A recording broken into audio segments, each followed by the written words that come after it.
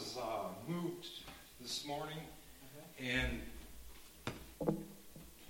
last night on the way out, these two young men were behind me, and they were talking about how great they sounded.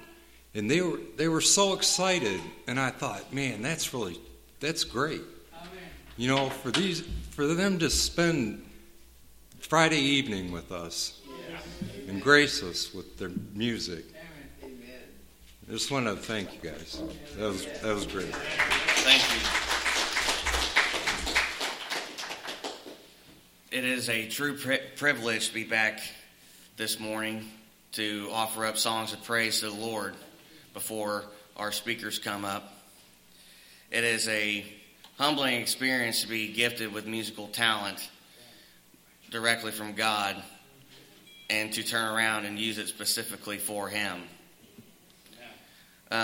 Me and Dan both, for the majority of our lives, and this is honest truth, the only time we've gotten up in a big crowd to play for everyone has been for in the service of the Lord. Mm-hmm. You know, and it's always just a payback to God for something that He's already given. You know, so this morning, I wish I would have said something about it last night. If there's songs that you do know at a given point that you want to stand up, raise your hands or whatever, you're more than welcome to. Don't feel like a stranger to do that if the Spirit leads you to do that. Amen. You know, because it's all glory to God. Amen. Amen.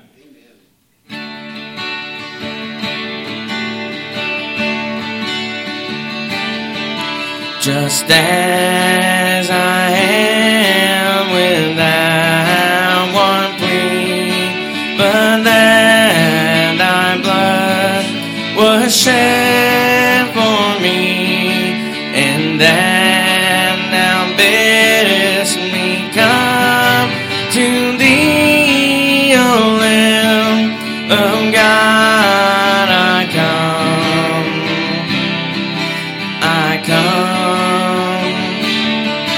Just as I am, and waiting not to rid my soul of one dark bond, to thee whose blood can cleanse each spot, O Lamb of God, I come. I come, I come, I come, just as I am, I come to you, I come,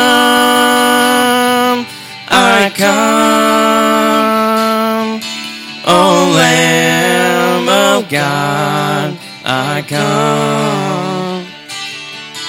Just as I am, tossed about with many a conflict, many a doubt, fightings and fears within, without the Lamb, the God, I come. I come, just as I am, thou wilt receive, will welcome and pardon, cleanse, relieve, because your promise I believe, the Lamb of God, I come, I come, I come,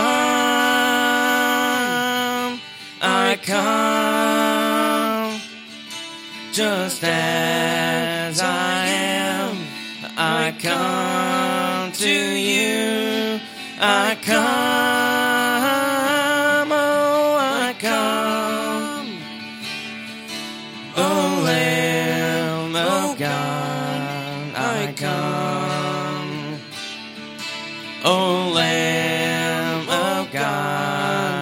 I come.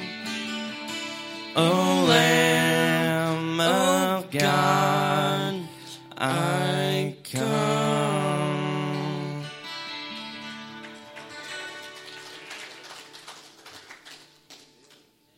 Now, this next song, I don't know how many of you know this one, but it goes back to in the letter of James where he talks about how the Lord is a Father of lights and how every and good, perfect gift comes from him.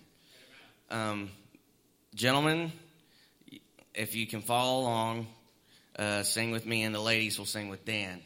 That's how we traditionally do it. So.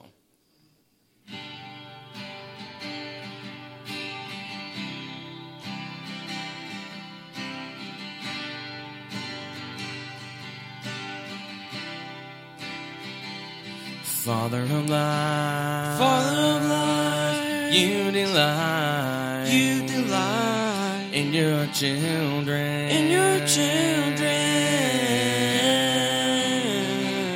Father of life, you delight in your children,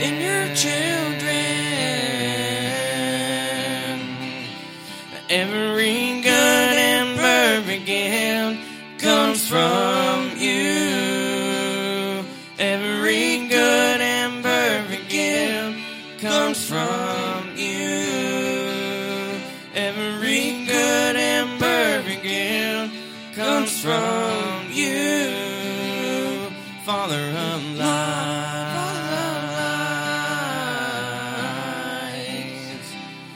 Father of lights. Father of lights, you never change. You have no turning.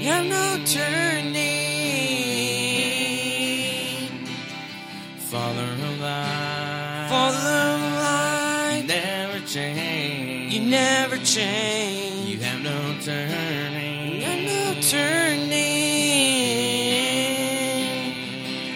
And every good and perfect gift comes from you. Every good and perfect gift comes from you. Every good and perfect gift comes from you. Father of lights.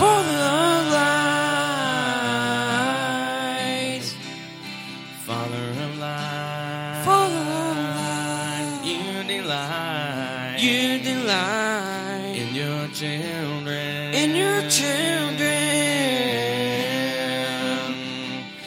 Father of light.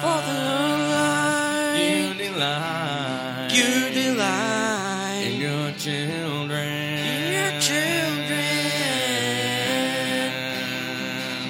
And every good and perfect gift comes from you. Every good and perfect gift comes from you. Every good and perfect gift comes from you. Father of lights.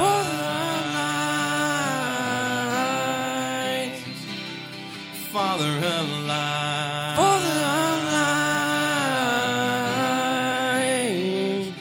Father of lights.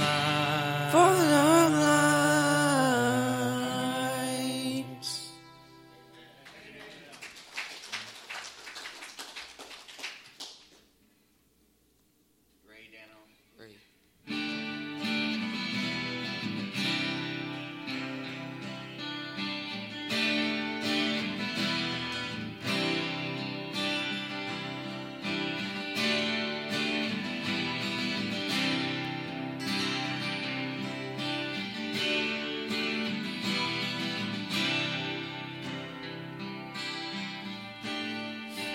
Lord of all creation, of water, earth, and sky, your heavens are your tabernacle. Glory to the Lord on high, the God of wonders beyond our count. galaxy. You are holy, holy. The universe declares your majesty. You are holy, holy, Lord of heaven and earth. Lord of heaven and earth.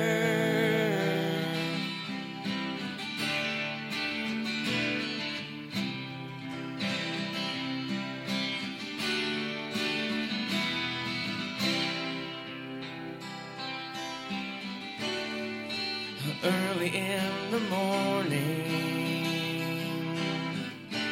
I will celebrate the light. When I stumble in the darkness, I will call your name by night. The God of wonders beyond our galaxy. You are holy, holy. The universe declares your majesty. You are holy, holy, Lord of heaven and earth. Lord of heaven and earth. Hallelujah to the Lord of heaven and earth. Hallelujah to the Lord of heaven and earth. Hallelujah to the Lord of heaven and earth.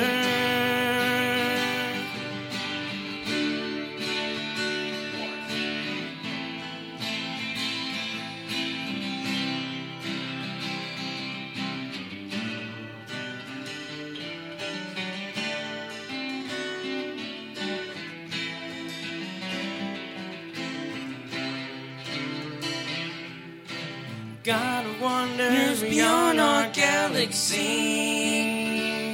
You are holy, holy. The universe declares your majesty. You are holy, holy, the Lord of heaven and earth. Lord of heaven and earth. Lord of heaven and earth.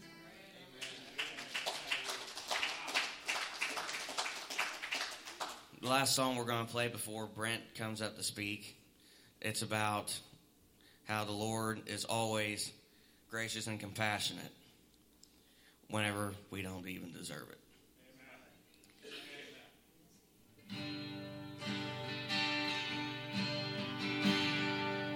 The Lord is gracious and compassionate, slow to anger and rich in love. The Lord is gracious and compassionate,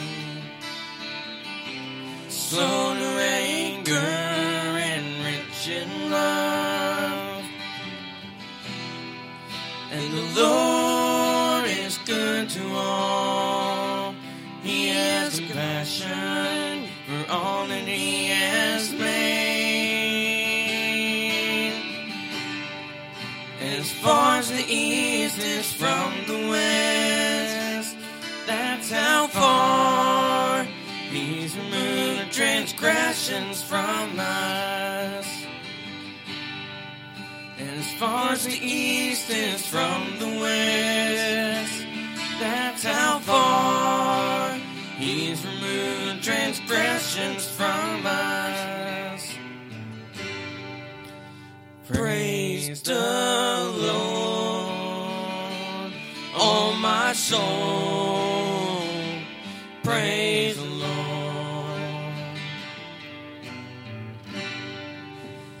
Praise the Lord, oh my soul, praise the Lord. The Lord is gracious and compassionate, slow to anger and rich in love. The Lord is gracious and compassionate, slow to anger and rich in love. And the Lord is good to all. He has compassion for all that He has made. As far as the east is from the west, that's how far He has removed the transgressions from us. As far as the east is from the west, that's how far He has removed the transgressions from us. Praise the Lord, oh my soul, praise the Lord. Praise the Lord, oh my soul, praise the Lord.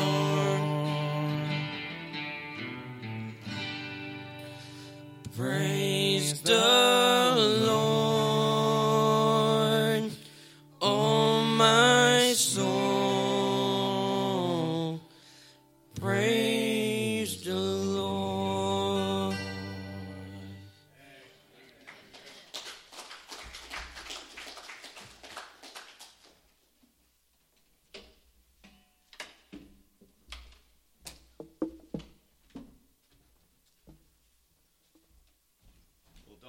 Danny, I really appreciate you guys doing the worship. It's still hard for me to believe. When I was at Fisherman's One, I see Doc running around as a teenager, and Danny was in diapers at that time. And now to see him on stage is quite astounding to see the Lord's work in your boy's life. And excited to see what He will continue to do. If you would, take your sword with me as we go to war this morning and turn with me to 1 Peter chapter 5, verse 6 through 9. 1 Peter chapter 5, verse 6 through 9. 1 Peter 5, 6 through 9. The text reads like this. Humble yourselves, therefore, under the mighty hand of God, so that at the proper time He may exalt you, casting all your anxieties on Him, because He cares for you. Be sober-minded and be watchful, for your adversary the devil prowls around like a roaring lion, seeking someone to devour. Resist him firm in your faith, knowing that the same kinds of suffering are being experienced by your brotherhood throughout the world. Heavenly Father, as we come to your word this morning, as we look at the different tactics of the enemy and the specific ways upon which we can refute them, I pray right now that your Spirit would guide every word of mine. If I come up here with talent and skill, it's boring, it's dry, it's arrogant. But if I come up here in humility, Lord, in the atmosphere of your power, then things can change and things can happen. People can remember and the heart can be cut. And so, Lord God, if I speak out of talent or any other reason, then please, like Ezekiel, make my tongue stick to the roof of my mouth. Make me silent like the father of John the Baptist, and make me look like a fool so that you get glory. But Lord, if I speak in utterance of your word and your power, then get glory from it. And then take these words from this feeble man and use them to bring exaltation to your name and power and conviction to every heart that sits here this morning. God, we love you and thank you in Jesus' name. Amen. About 15 years ago, I had the privilege of taking a summer mission trip to the east coast of Africa to a little place called Tanzania. It's not really little, it's a pretty big place. There are lots of things that I learned in Tanzania. I learned what true worship was. I would see teenagers walk for a couple miles just to worship for about 3 hours, only to do it again the very next morning and very next evening, and no complaining. I learned what true joy in the Lord was. I mean, these places had these mud huts. There wasn't nothing there, and yet they were jumping for joy and exalting the name of Christ without the modern conveniences that we had, and it was extremely hot. I learned about what gratitude was. They hardly had anything at all, very minimal things. And the most smallest thing that they got. I brought some little shirts like this from Walmart and laid them on a couch right before I left, and had 5 of the leaders come in and gave them each one of those shirts, and they all bawled like a baby just to get a little shirt like this, plain white shirt from Walmart. I learned a lot about demons over there. I've seen demons be cast out of people. That's where I really learned. The first time I was there, the missionary told me, "You are a stupid Westerner." That's the first thing he told me. And he said that you will see things here that in your Western mind you won't be able to comprehend and you won't be able to see. And boy, did I, the first time we went there.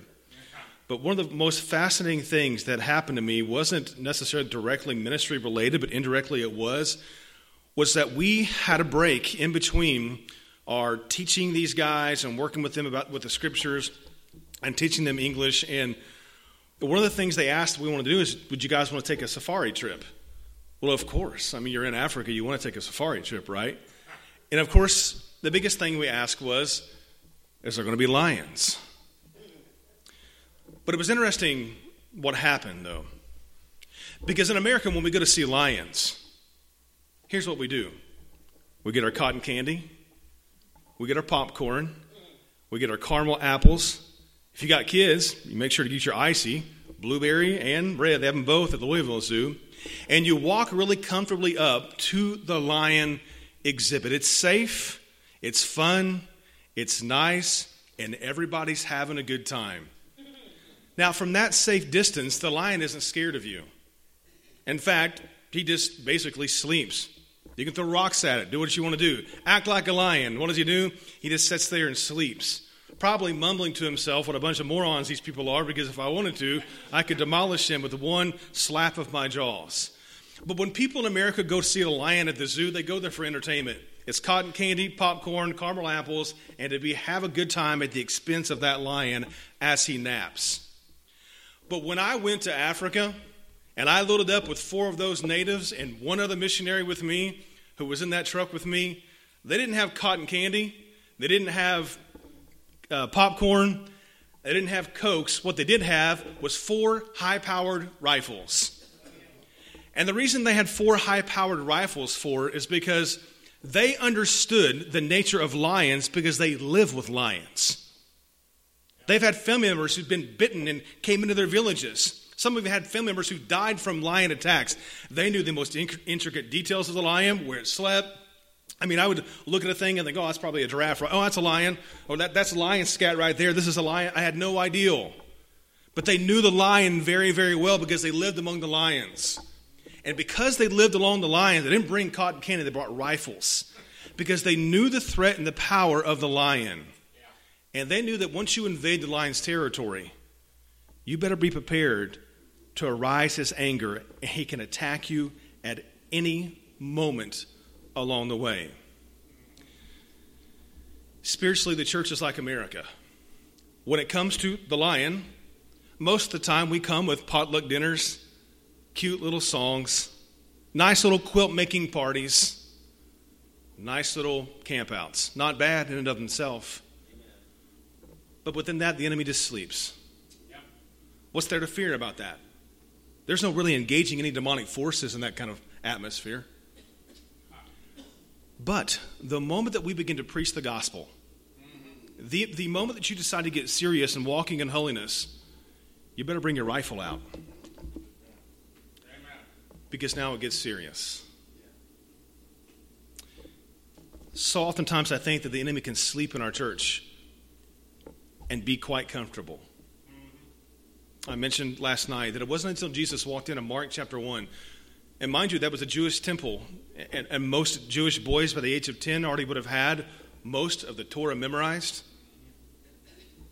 Here's a guy, maybe he already had the Torah memorized. And that demon could lay manifest in that man all those years until the authority of Christ finally came in. And at that moment, boom, finally, it was there and then that the demon began to manifest. Why? Because the presence and the power of Christ invaded the enemy's territory, and then he was aroused. If you want to get serious about Christ, whether you like it or not, you have entered into the war zone the moment you accept Jesus Christ. And it's a shame we don't tell people this when they come to Christ. We make it such, nice lollipops and balloons, welcome home, nice to see you, good job. Instead of the fact that you're going to do a battle against the enemy, and you better be prepared to know what he's like. It's for this reason that this text is so important. And there's nobody better to mention this text and write this than Peter. Because Peter knows what it's like to be in the clutches of the lion. And he knows what it's like to be bitten by one too. For instance, Luke 22:31. Simon, Sidon, behold, Satan has demanded to have you, that he might sift you like wheat. But I have prayed for you that you may not fail. Matthew 16:23. He turned to Peter, and Jesus said, Get behind me, Satan. You are a hindrance to me, for you are not setting your mind on the things of God, but on the things of man. Yeah. There was the time in the garden, Matthew 26:39 through 40, and Jesus came to his disciples and found them sleeping and said to Peter, So you cannot watch with me 1 hour? Watch and pray that you may not enter into temptation. For the spirit is willing and the flesh is weak. Peter knows what it's like to do battle with the lion, and he knows what it's like to be bitten and devoured by it. I want to listen to a guy who's been among the lions. Yes. So we better listen to what Peter has to tell us, because he knows what it's like to dwell with one and to be bitten by one. Amen. And to be rescued from one. Yeah. Here's what's interesting, though. Lions are the king of the jungle, right? A lion, they said, can jump 10 feet.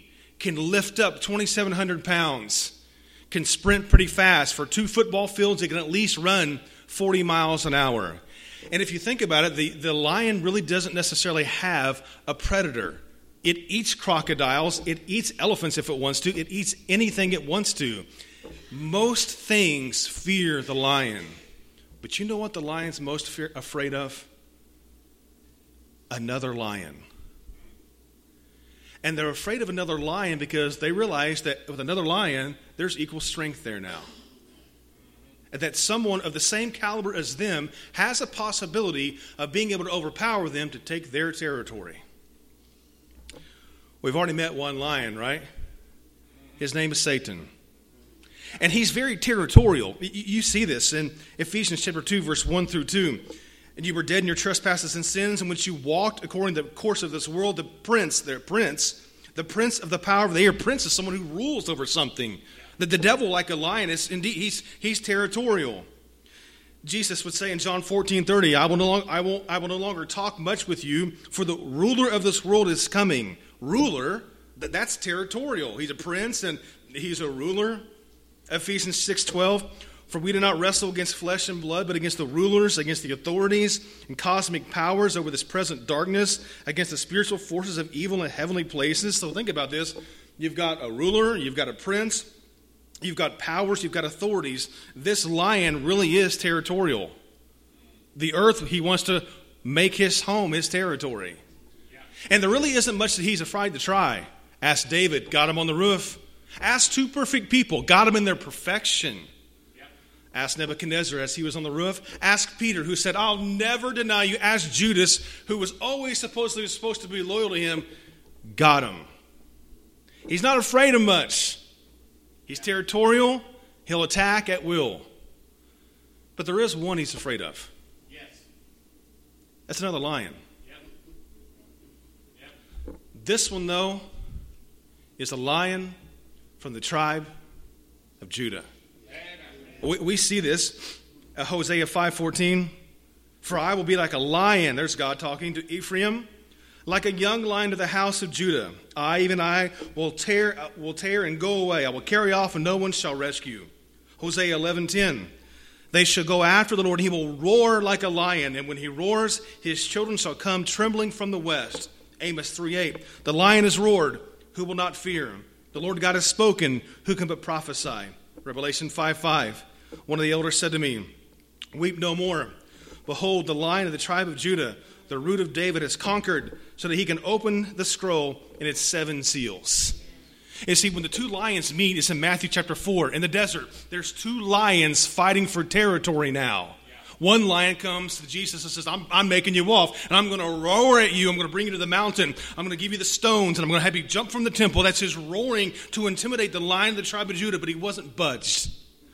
Amen. And the lion from the tribe of Judah stood his ground and proved himself faithful. Amen. And it says, and the devil left for an opportune time. Yeah. The lion of the tribe of Judah comes to establish his territory at the beginning of his ministry. And you know what? If you look at the rest of the ministry of Christ, look at how the lion from hell now fears the lion of the tribe of Judah.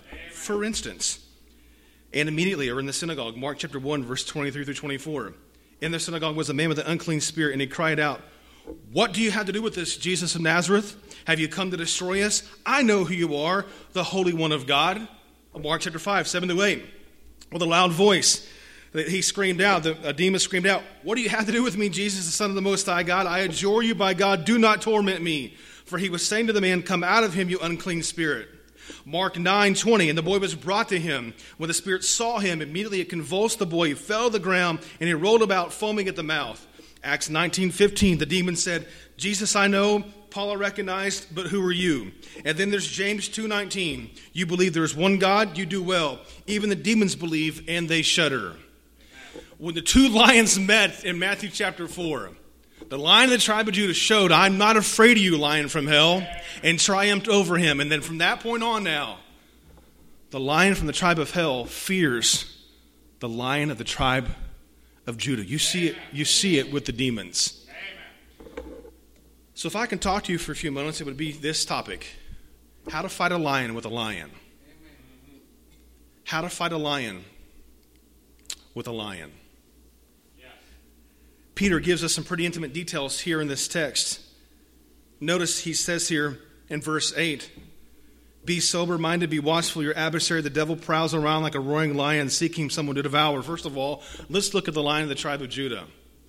First of all, we have a couple adjectives to describe kind of what it's like. Notice that word there, your. Sometimes one verse in Scripture is like an atomic bomb that just explodes and can go for just a mile, cover much ground. But notice, it tells us something about this lion of the tribe of Judah. He says he's your adversary, which means he's personal with you. He's personal with you. You need to understand that because most of your scientists and even most Christians think this is just some impersonal force. It's distance. He's not really there. It's just, boy, this is just bad luck today, or maybe this is just fate coming back to me, or maybe this is just bad karma here. Instead of thinking that behind the scenes of the things that's happening within your life, mentally, emotionally, physically, the circumstances of life could be a direct personal enemy that's coming against you. The Apostle Paul would say in Ephesians chapter 6, verse 10 through 12, listen again. Finally, be strong in the Lord and the strength of his might. Put on the whole armor of God that you may be able to stand the schemes of the devil. Yes. For then we do not wrestle against flesh and blood, but against the rulers, authorities, and against the cosmic powers of this present darkness and spiritual forces of evil in heavenly places. The word there in the Greek, wrestle, pale, means to struggle. It's a fight. Greek wrestling was much different than modern-day American wrestling. And this is like the comparison between somebody who, most Christians fight the devil like like someone who plays WrestleMania on the Wii. Yeah, man, God, dude, I can wrestle. Come on. You can't wrestle, you're deluded. Ask the guy who fought Mike Tyson and Muhammad Ali when they come out bruised. Now that's fighting. This is the Mike Tyson and the Muhammad Ali of spirituality. This is the devil himself. And when he fights to win. And if you've ever engaged in battle with him, you're going to know it. Because you're going to have some bruises. And you're going to have some marks. This isn't a sparring contest. This is a fight to the death. In fact, Acts 19, 13 through 16 says, then some of the itinerant Jewish exorcists undertook to invoke the name of the Lord Jesus over those who had an evil spirit, saying, I adjure you by the Jesus whom Paul, I love that, I adjure you by the Jesus of Paul, and whom Paul proclaimed, 7 sons of Sceva, a high priest named Sceva, were doing this. But the evil spirit answered them, Jesus I know, Paul I recognize, but who are you?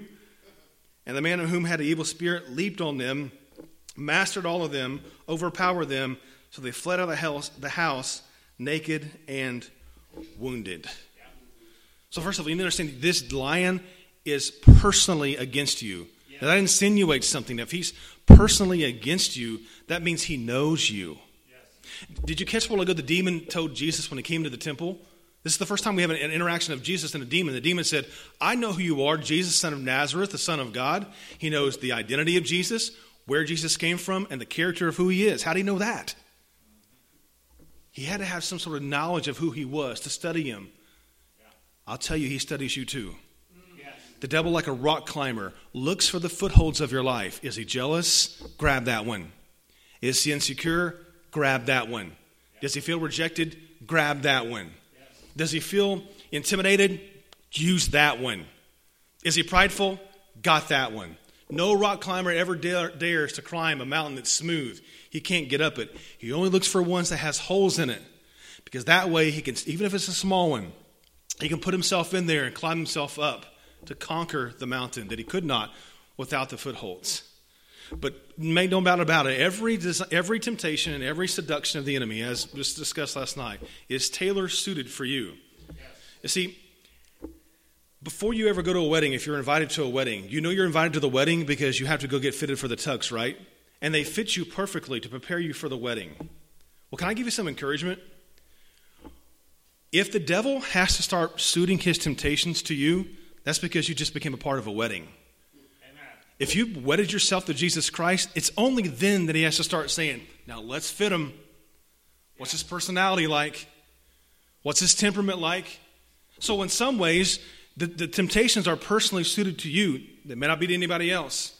And he'll even play that against you too to make you think that you're nuts, you're crazy, no one else is experiencing this. Well, it's because they don't have the same problem you do. It's tailor-suited for you. But just remember that in that moment when you feel like the enemy is just against you in particular, that there's probably a wedding taking place. You've just wedded yourself to Christ. Now he's fitting you to mark you because he knows the power that's about to come in you through Christ. Amen. So on one hand it's hard. On the other hand, it's a blessing. You can take a badge of honor for that. Amen. So we see first of all that the enemy is personal, but get the second thing, he's also judicial. Yes. He's your adversary, the devil. Devil there is the word that means accuser. He's one who is a slanderer. Now that's who he is. What he does, he's an adversary. The word there for adversary means an opponent. He is an enemy. He is your personal opponent. Yeah. He is a spiritual prosecuting attorney.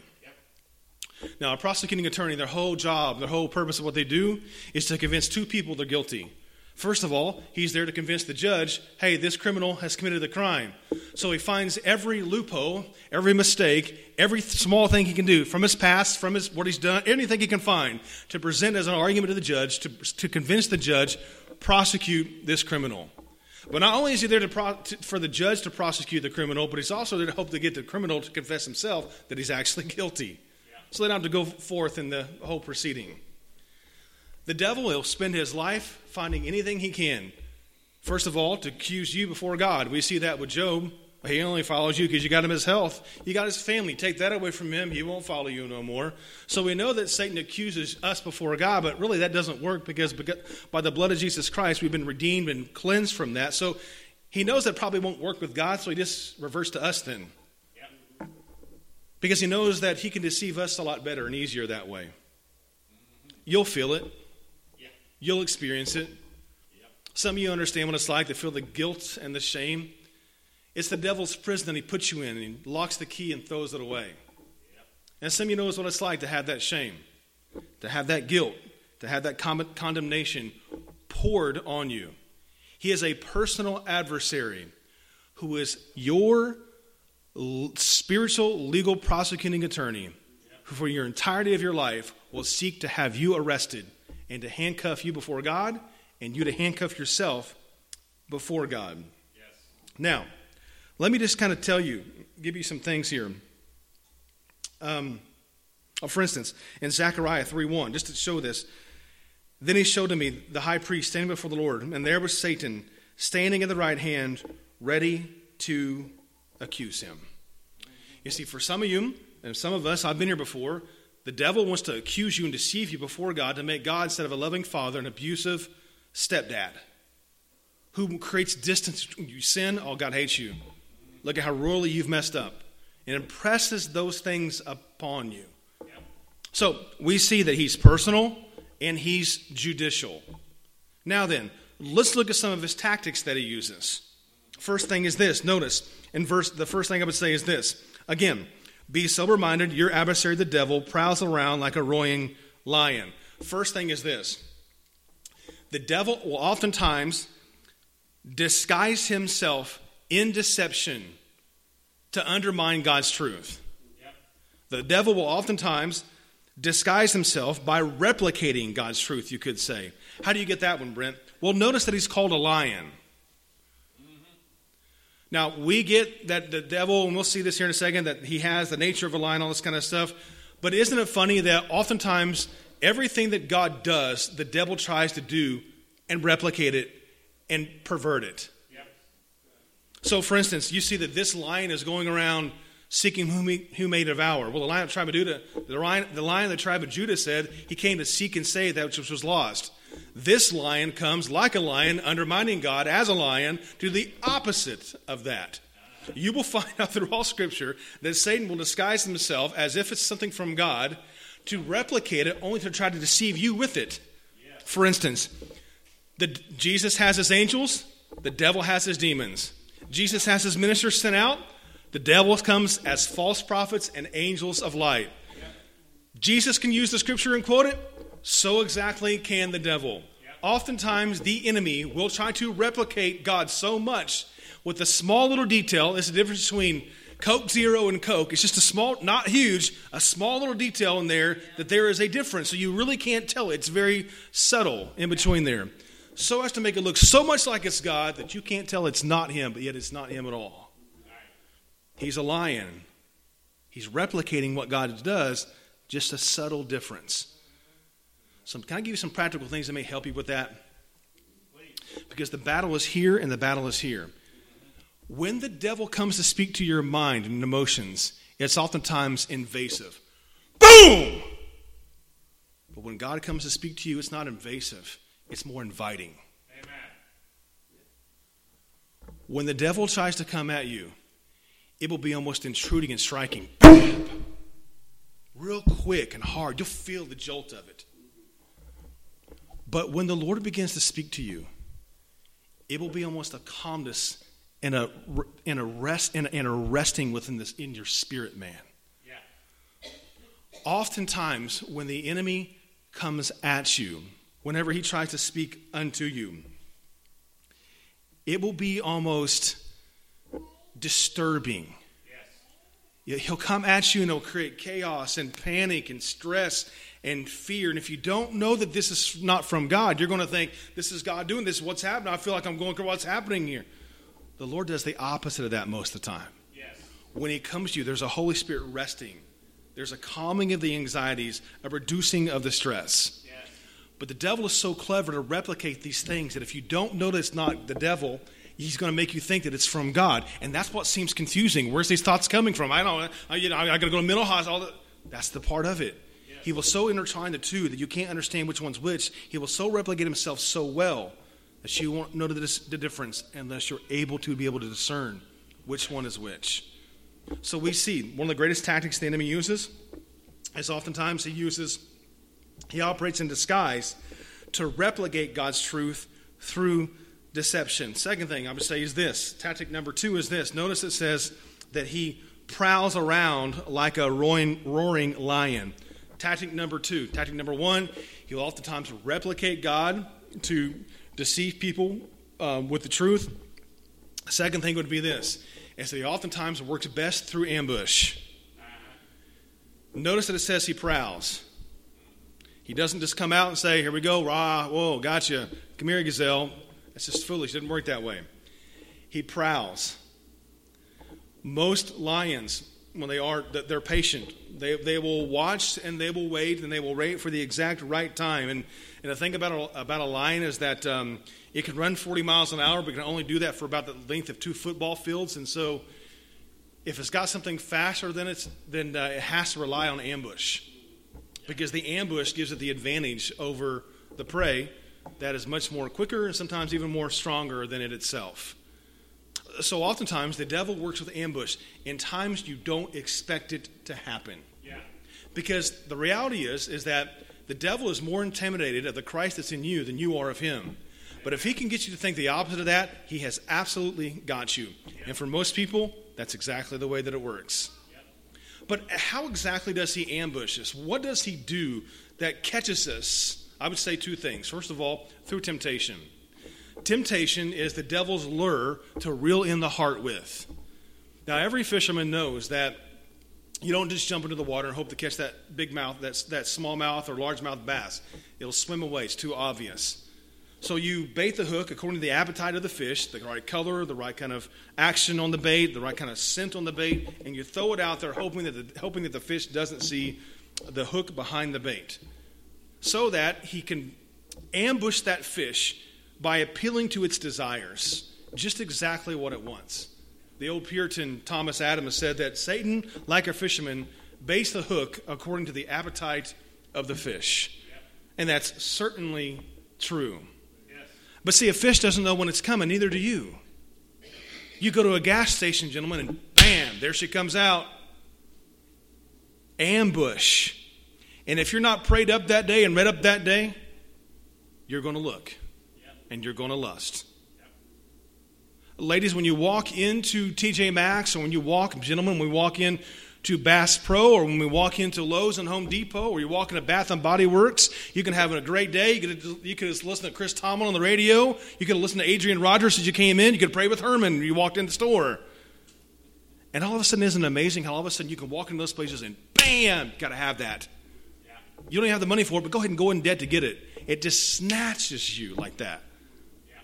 You think, oh, come on, Brent, that's just cheesy stuff. No, it's not. I believe that those things, just like that, are ways upon which the enemy ambushes us when we don't expect it to begin to reel you in. The second way he will ambush you, and probably even more subtle than that, is not just with temptations, but with suggestions.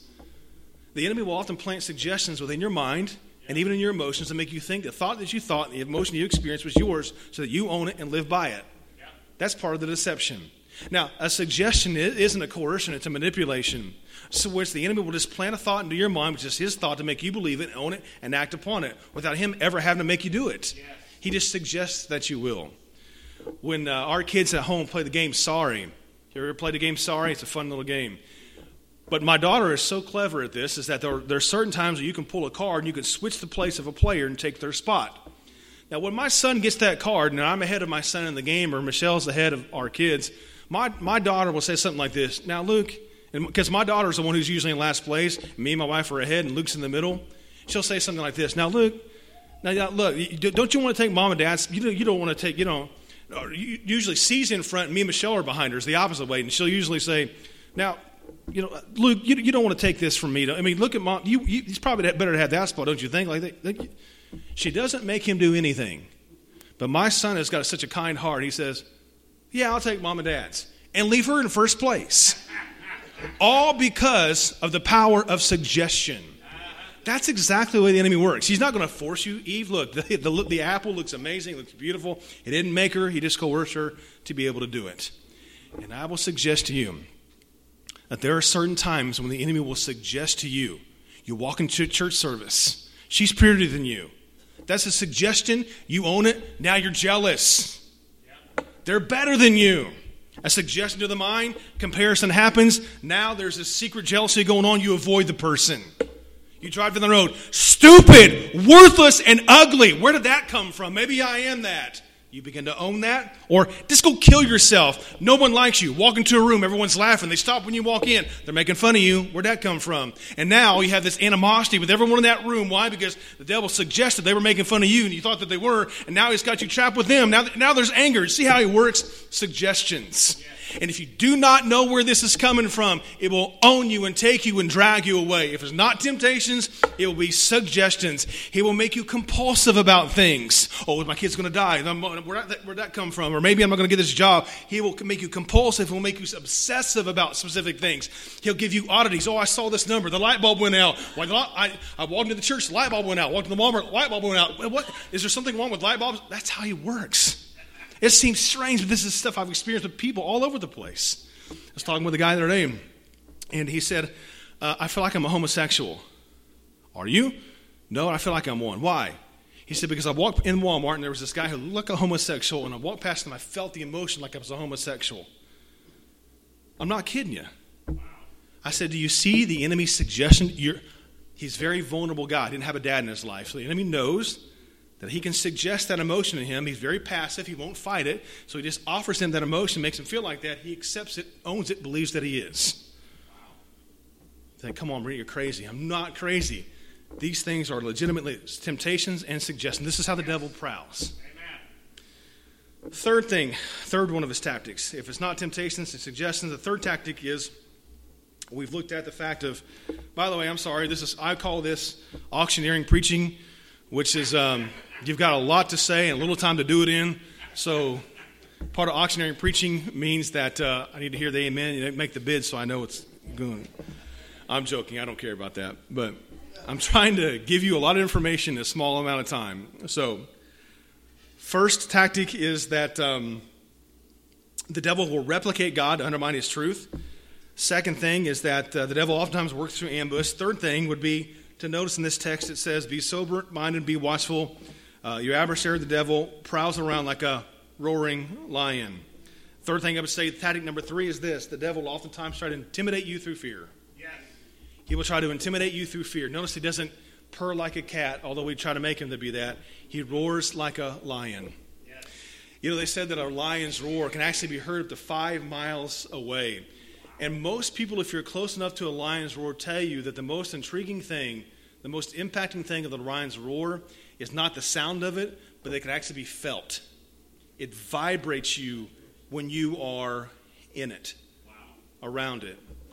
But typically a lion roars for 2 reasons. Number 1, it roars because the fact that if it finds another lion in its area, it roars to intimidate that lion to get off its core area. And a core area of a lion could be between 15 and, they said, 400 miles. Wow. But see, that's how it works with us. Because the moment that you begin to invade his territory, he will begin to throw his intimidations at you to stop doing it. When you go home and you begin to pick up this Bible, do you think you can just read this nonchalantly? You pick it up and watch unwanted thoughts come into your mind. Yes. You pick this up and you watch those jealousies be exposed in you. You pick this up and watch tiredness come over you. You pick this up and watch panic. Some people get panicky about this thing. Why? It's intimidations. And that's why and I hear it all. I'm never going to go. Every time I go to pray, Brent, every time I read the Bible, I get all the. Of course you do. That's part of the. What did you expect? Yeah.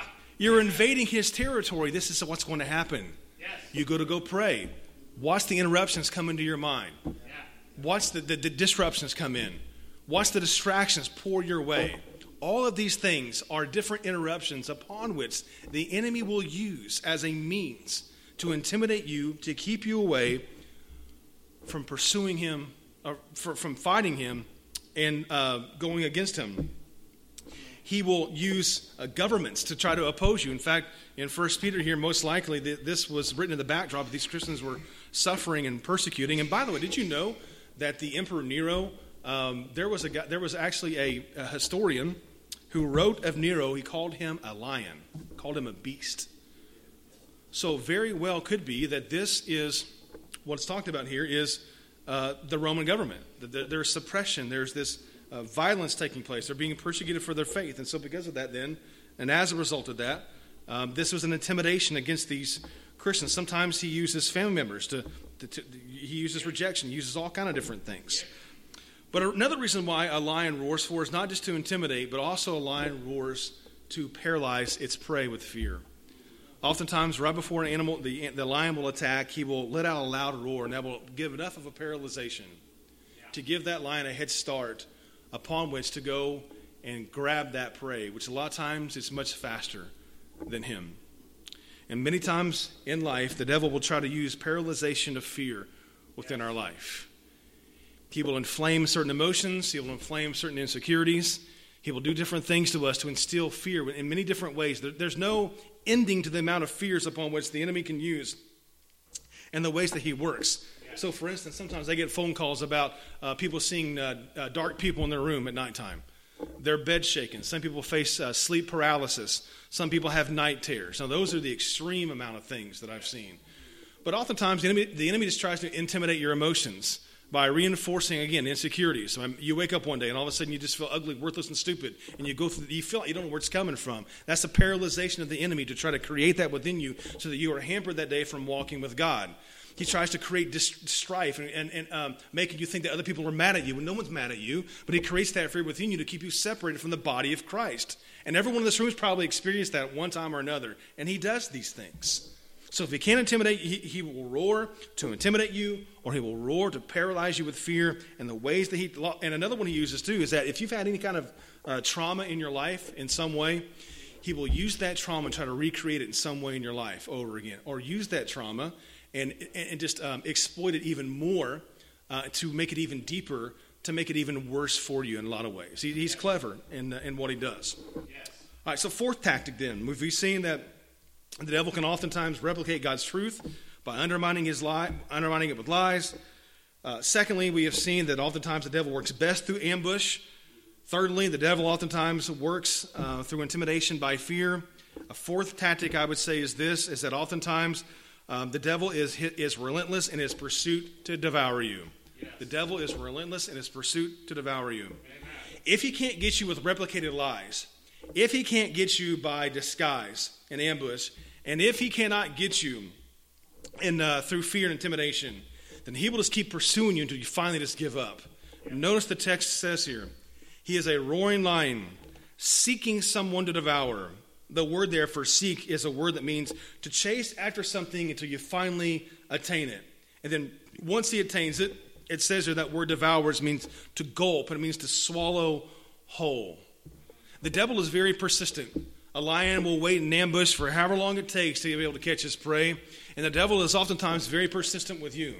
He'll wait and watch and continue to finally you just decide, I give up, I'm done.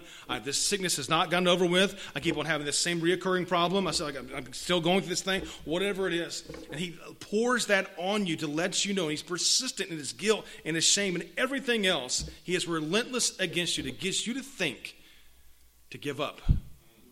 You know, if you ever watch UFC fighting, sometimes those big old dudes come in the ring and they're all like, that dude's probably going to win. You got some rinky-dink guy that comes in there and you think, that dude's going to get smashed in about 5 seconds. And if you watch it, it's usually the dude that looks like a rinky-dink that wins. The dude that's big's got the power, but the dude that's small has got the persistency. And eventually, he lets the dude wear himself out, gets tired, but this guy's still going. And that persistent eventually wears out the stronger guy. If the devil can't get you through deception, through disguise, and through some of these other subtle things, he will just try to pursue you and pursue you and pursue you to wear you out in your emotions and your mind, to finally you say, I give up. But that's the lion. That's the lion from hell. But how do we fight a lion with a lion? How do we fight this lion from hell? Well, again, you fight him with a lion. How do we do that? Well, he tells us here, be sober-minded, be watchful. Resist him, firm in your faith, knowing the same kind of sufferings you've experienced by your brotherhood throughout the world. Yes. Real quickly, we've seen the tactics of the lion. We've seen some things that he does. But then how do we fight him with the lion?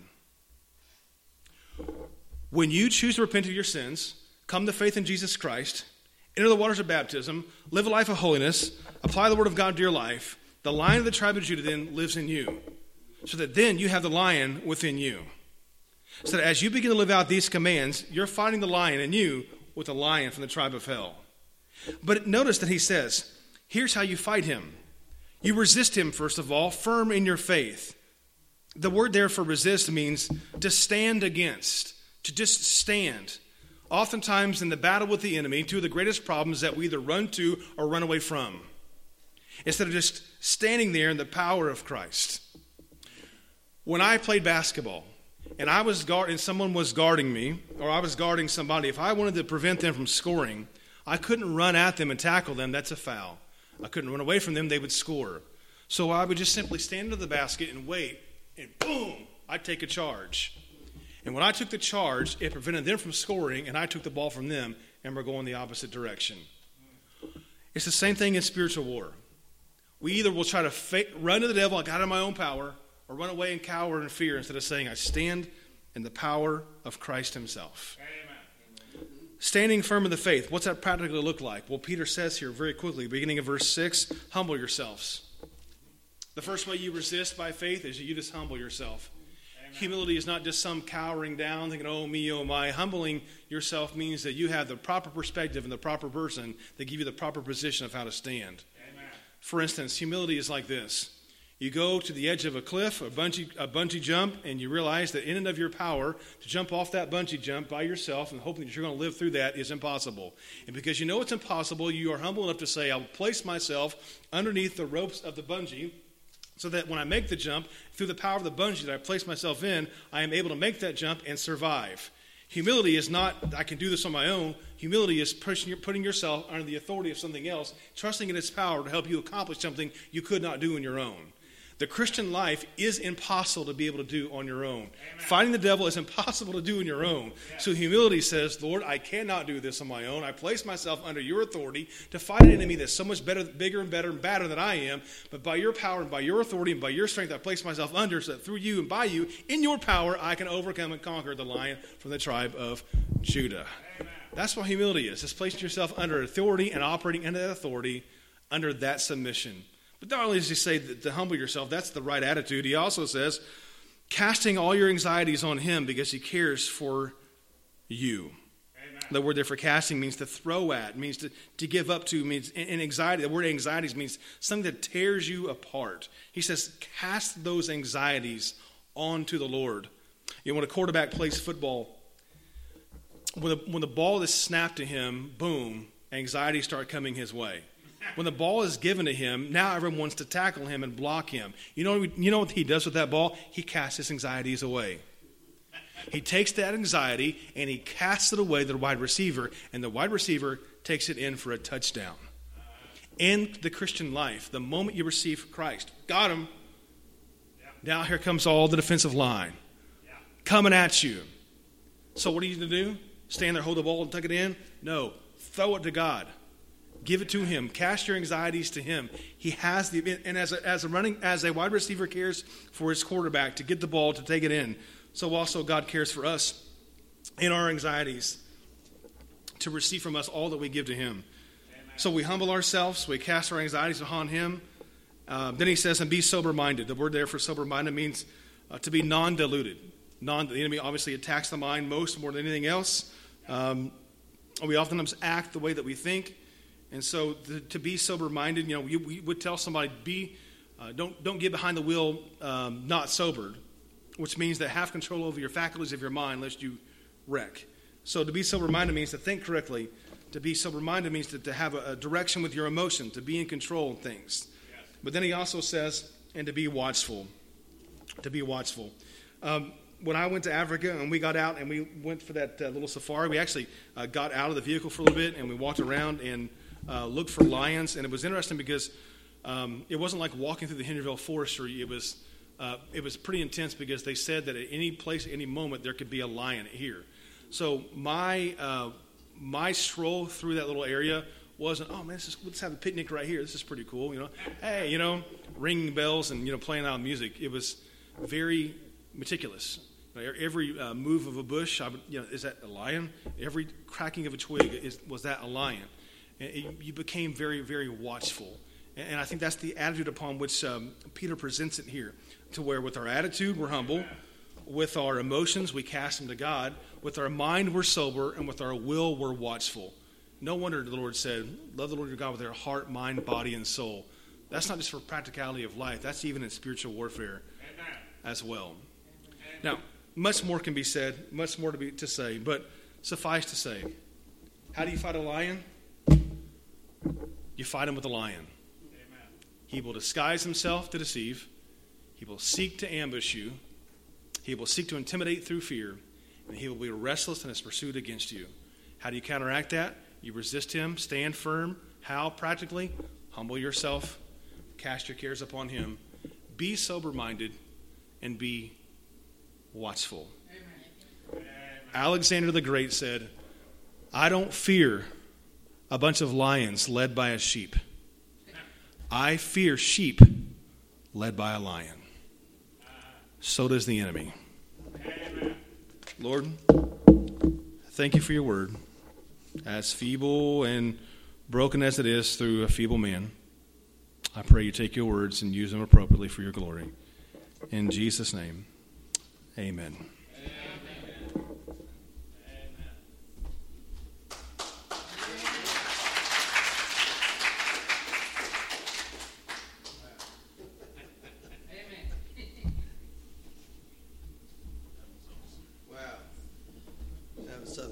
Praise God. Descriptions of two lions. I want to give a personal testimony. It's about fear. I was very fearful. High school, growing up years, even college. And I would role play because I wanted people to like me. So I would not be the same person if I was with different groups. You know how that goes. And finally, God told me one night, he said, I am sick of you role playing and not being yourself. How do I do that? He said, you get rid of fear. How do I get rid of fear? My word, he gave me a verse, 2 Timothy 1:7. And every time the fear would come up, I would quote that verse, and it says, God has not given us the spirit of fear, but a power, love, and a sound mind. And you know what, folks?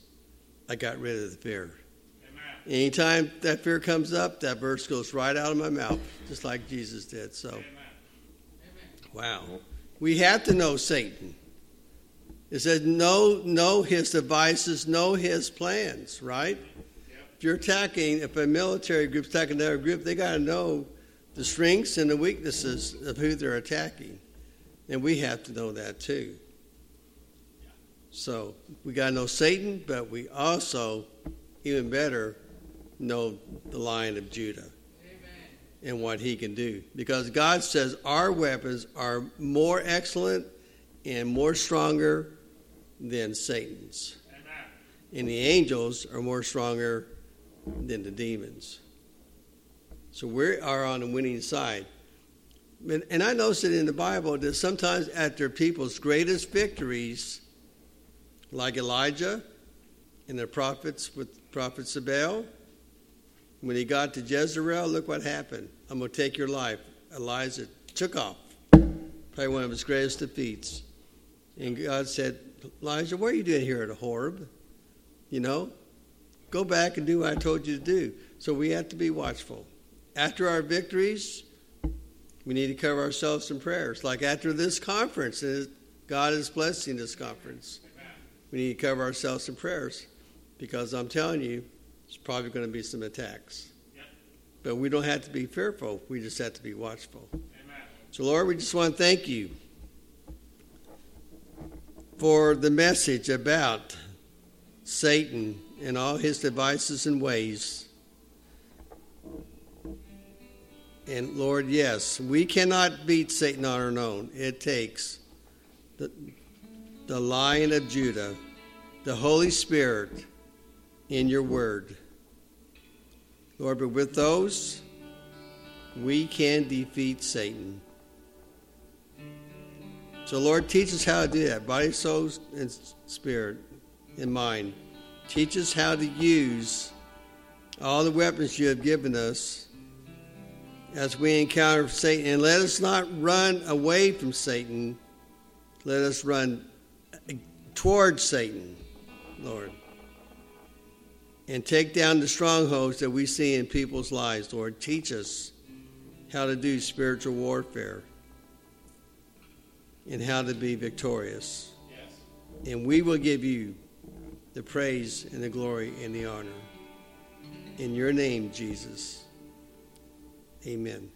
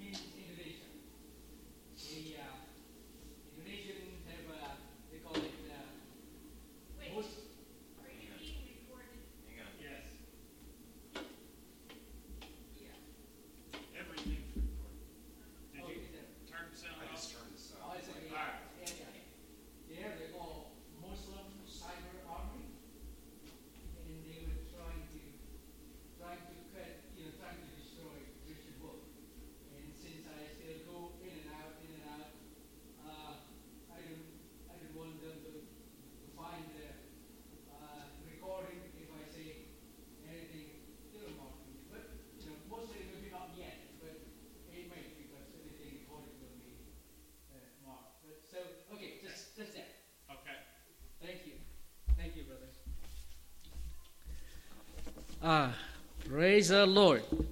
Wow. Thank you, Brother Brent. Hallelujah.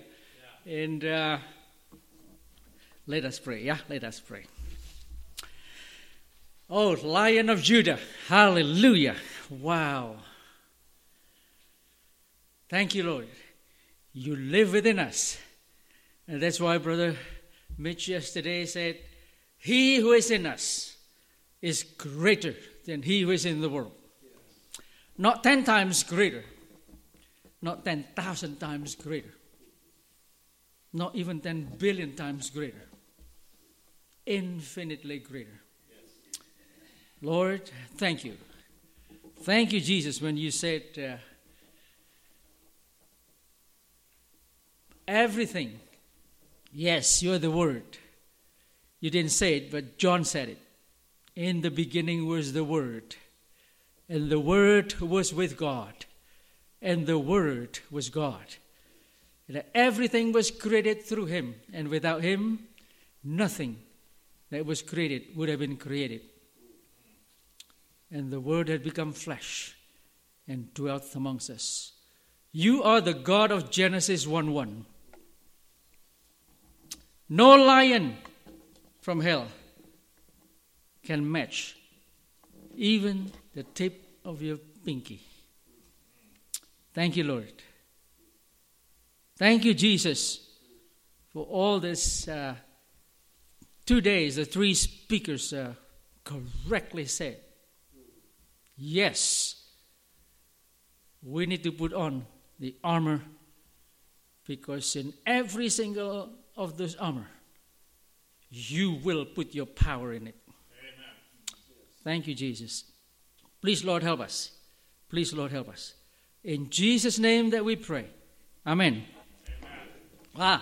Thank you so much for everybody here that comes. There's sacrifice behind it, right? Yes. And we're happy that the enemy is unhappy, right? I saw all the trees that are falling in Lexington being kind of attacked, by this tornado. Maybe not coincidence, right? And it happened all the times. To any of us, like Brent said, you got the ball, you became the target, and we receive salvation, yes, and then if you want to save others, wow, yeah, you became the target. I like to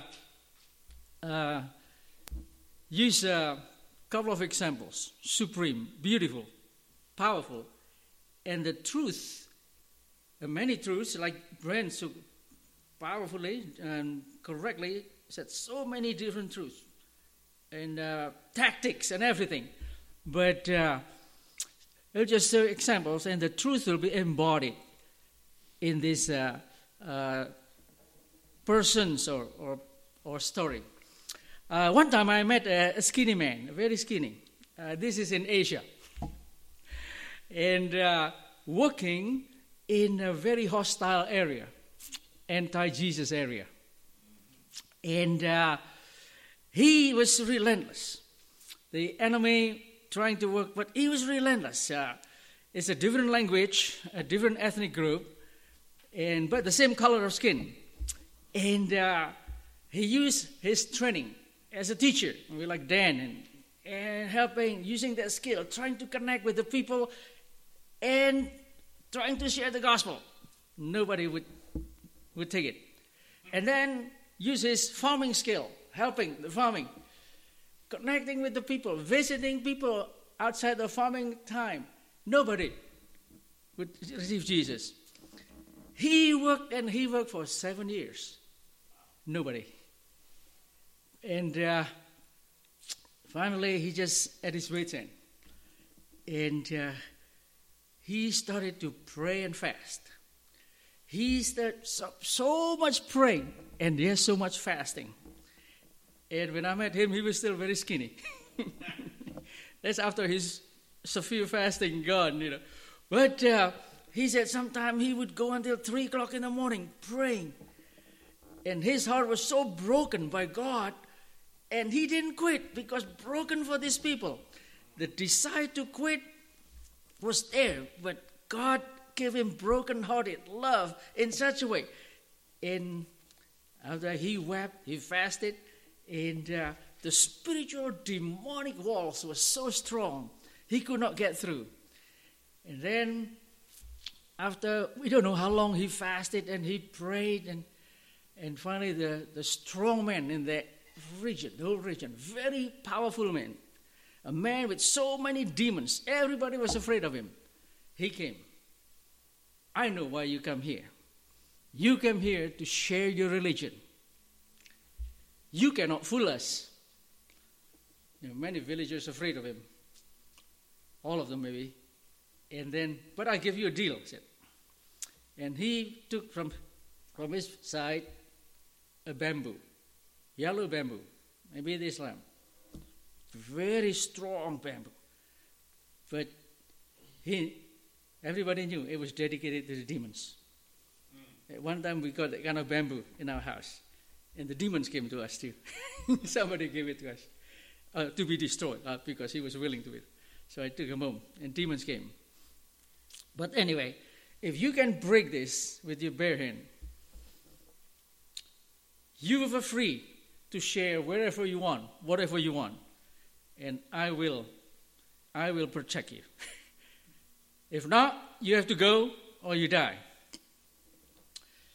And this man, he was so prayed up, but he was so skinny. And he said, well, had to take the deal. Otherwise, he would not have any chance, right? So he took that bamboo, put down on a board. There, all the villagers was there, all watching. Every eyes were on them. And he said, in his skinny hand, he touched that bamboo. It's like explosion like a firecracker. Wow. Boom, gone. Everybody was stunned. That strong man shook his head. Okay, now you're free. Wherever you go, I will be with you. If not, also I'll tell them to listen to you. When I met him, he already planted and established 15 churches. Wow. Yeah. Praise the Lord. The demons were broken. He just came to the Lion of Judah. And praise the Lord. Sometimes, yes, God give us the word. But Jesus also said, according to your faith be it unto you, right? Yes.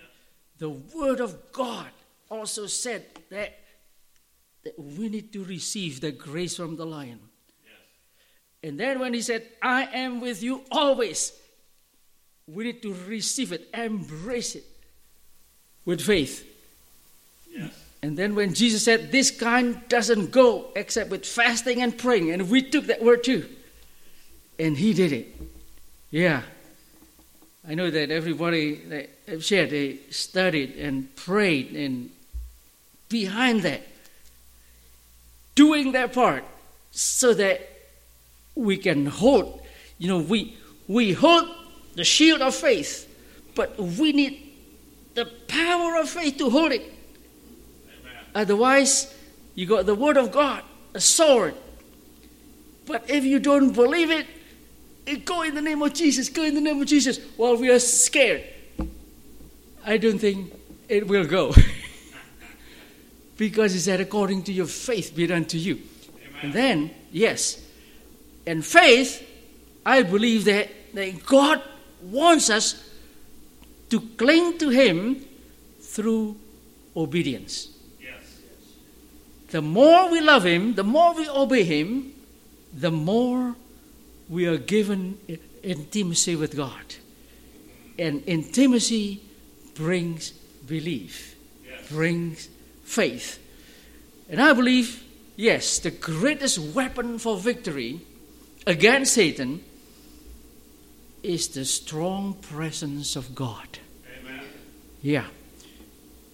The presence of God. He said, I am with you always. I mean, a presence. But yes, His presence. But sometimes, because we don't believe it, according to your faith be done to you. That's why I remember I tried to cast the demons,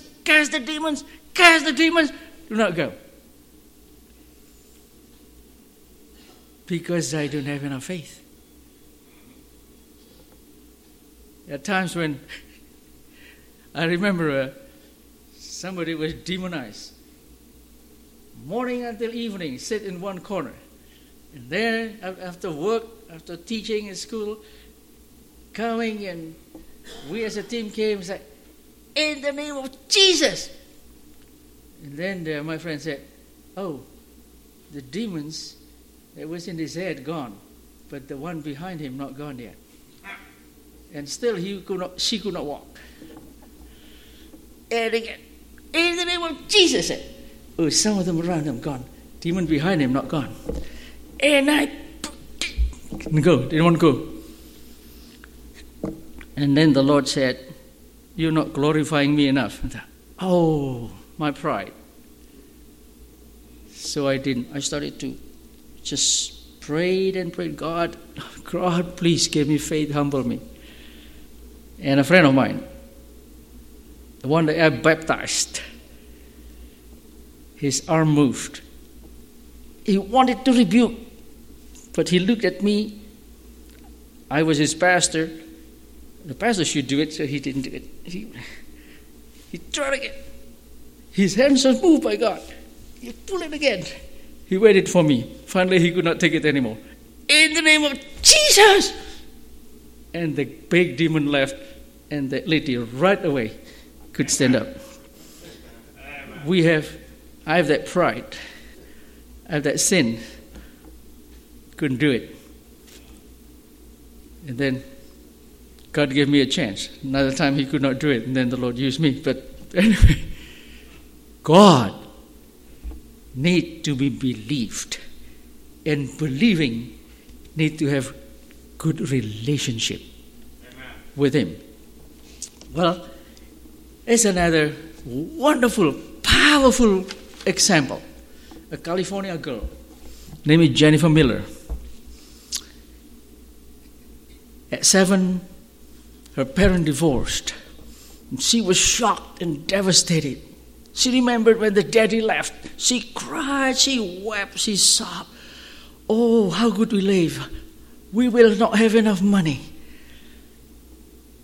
At 2, she saw Jesus coming to her room. And then at 7, when she was weeping again, Jesus came again. This time she couldn't see, but Jesus said, I will be your daddy. And that settled it. And then God gave her mom such supernatural faith. Her mom said, don't tell anybody, even if we lack anything. God is our Father. So there are times when there's no food in the refrigerator. Mom said, no, we are rich in the kingdom. We pray. Daddy will give us. Now go to school. It's amazing. Countless time. Coming home, there are bags of food. Mom still may be at work. Bags of food there. Serious, good food. All the time. No letter. No message. Just food. She was from 7 until whatever age she was. He said, my God is really our daddy. One time, he said that his little brother, his shoes got all holes and just really needed a new pair of shoes. So, Mama and her and the boy said, they all prayed. Said, Daddy, Johnny needs shoes. Good daddy will give shoes to his child. Okay, and then they went to the local shoe store. The local shoe store said, Don, would you, Johnny, look, what shoes you like? And they found shoes. And then brought it to the owner. Don, would you ring it, see how much it is? And she made it up.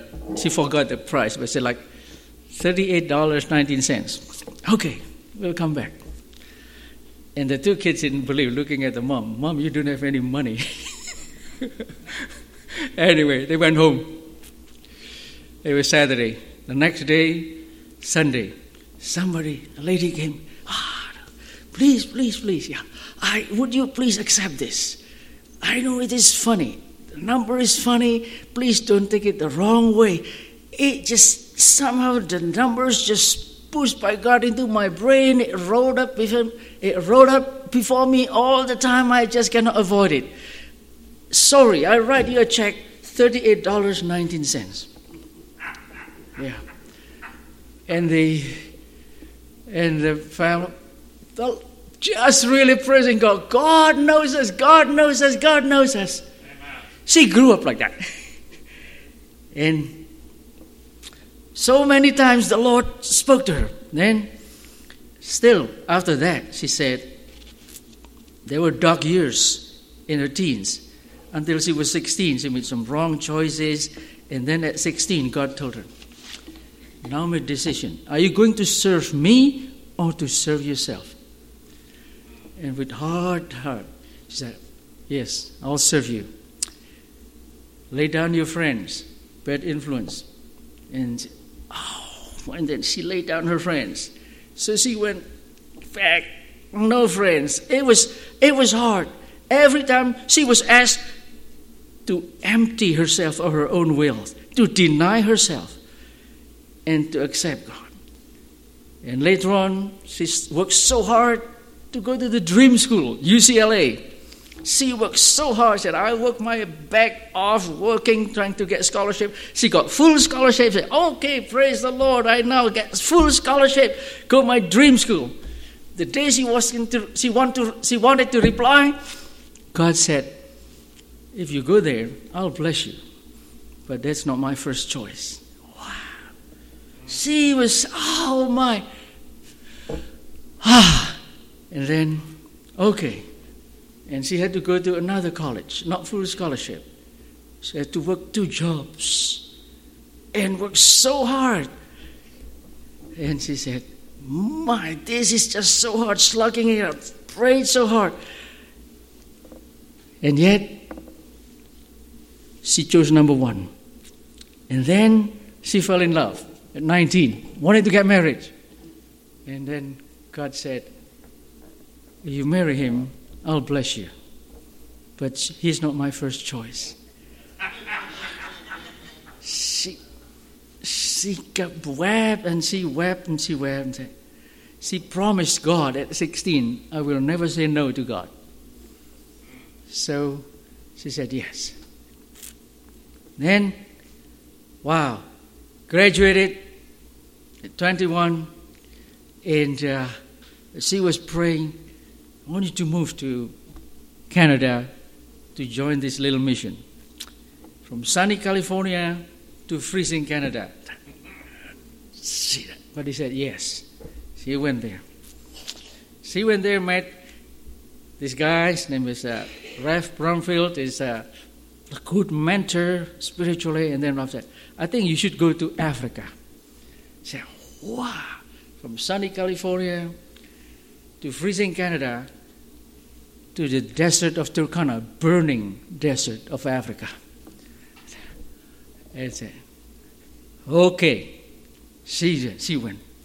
And this when amazing thing God happened. God said, this is for your spiritual promotion. This is for the increasing of your authority, he said. He didn't know what to do. Went to Africa. She obeyed. It was the desert of Turkana, northern of Kenya. So hot, so barren, 130 degrees plus each day. So poor, out of control, so dry, never rained.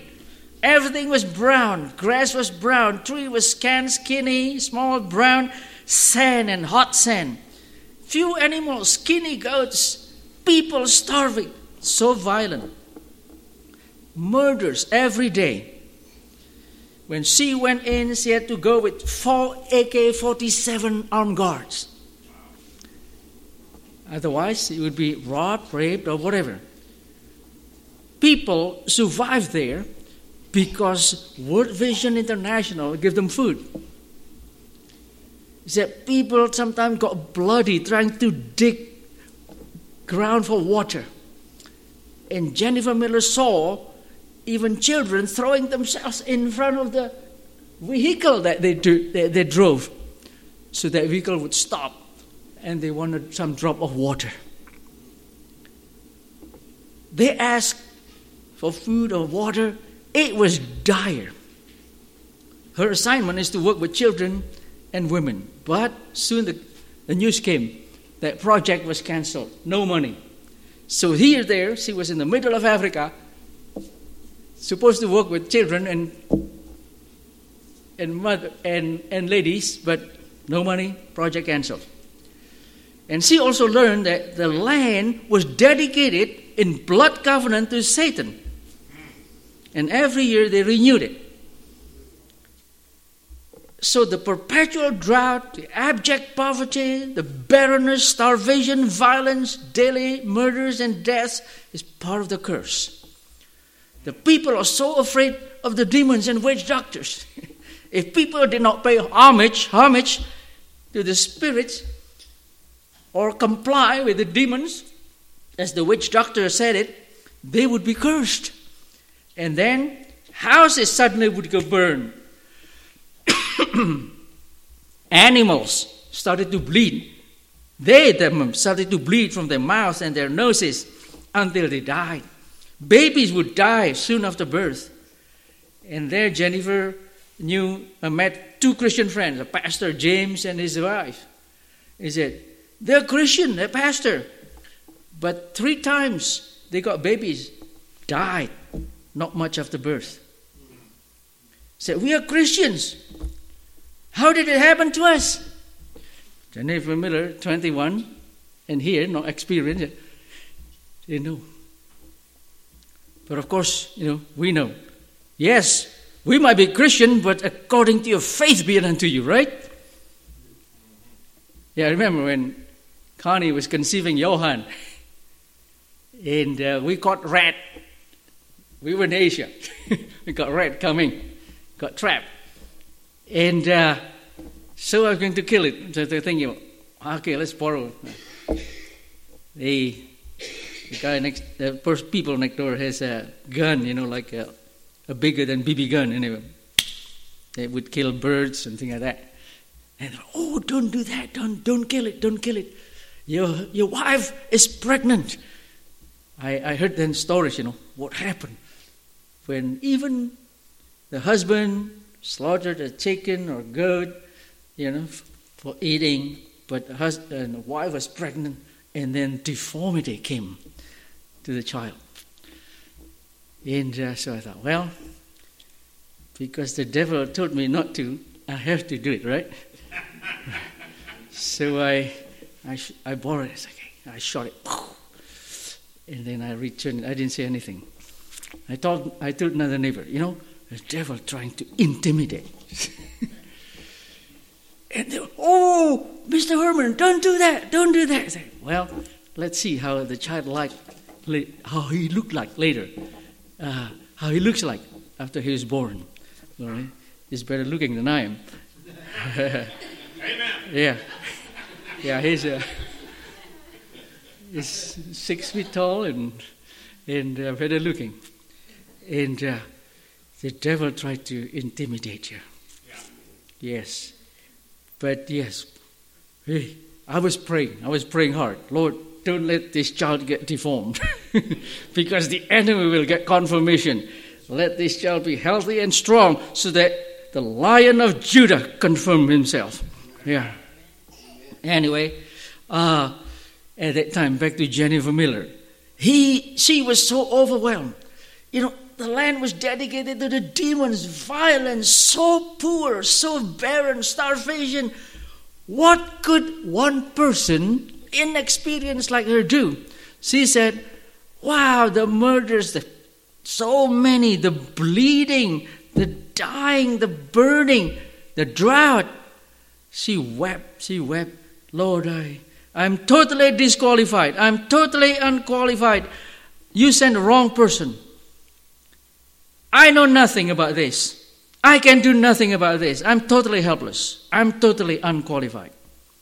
And God answered, yes, you are totally helpless. You're totally unqualified. Never forget that. That is your strength. Trust me. I can use David to kill Goliath. Say, wow, I can use you. Amen. Something started to rise in her. Yes, we are all unqualified, right? Yes. He just said it. Brent just said it. Yeah. But he was within us is qualified, right? Yeah. Praise the Lord. I remember not a while ago, Brent knew that person who were in Scottsburg. Demons disturbing them, making noises and moving and everything. And we visited there. Even with a guy that was here last night, JD. He invited me to go. And I was witnessing, and suddenly he was standing there. It's in the evening in front of his bedroom. And suddenly the demon spoke him physically. Boom! He jumped! But people were praying for me. The Lion of Judah was here too. So I jumped into that room and I told the demons, demons, you are baloney! In the name of Jesus! Never came again. Amen. No movement of shed, no noises. Yeah. Amen. I think the enemy needs to know who is in charge, right? Yes. Yeah. God is in charge. Amen. We are nothing. But nothing plus God equals God, right? Amen. Yeah. Stanley Tam kept saying it. 0 plus God equals God. Yeah. You and God. God is there. Praise the Lord. So Jennifer Middlestowe, trust me.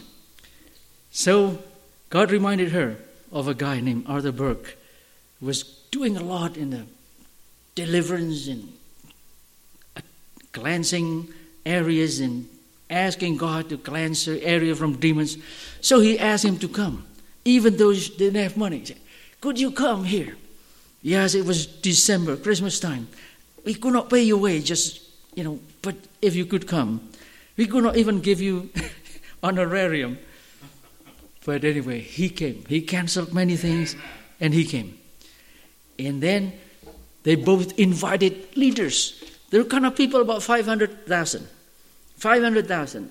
And there were Christians among them.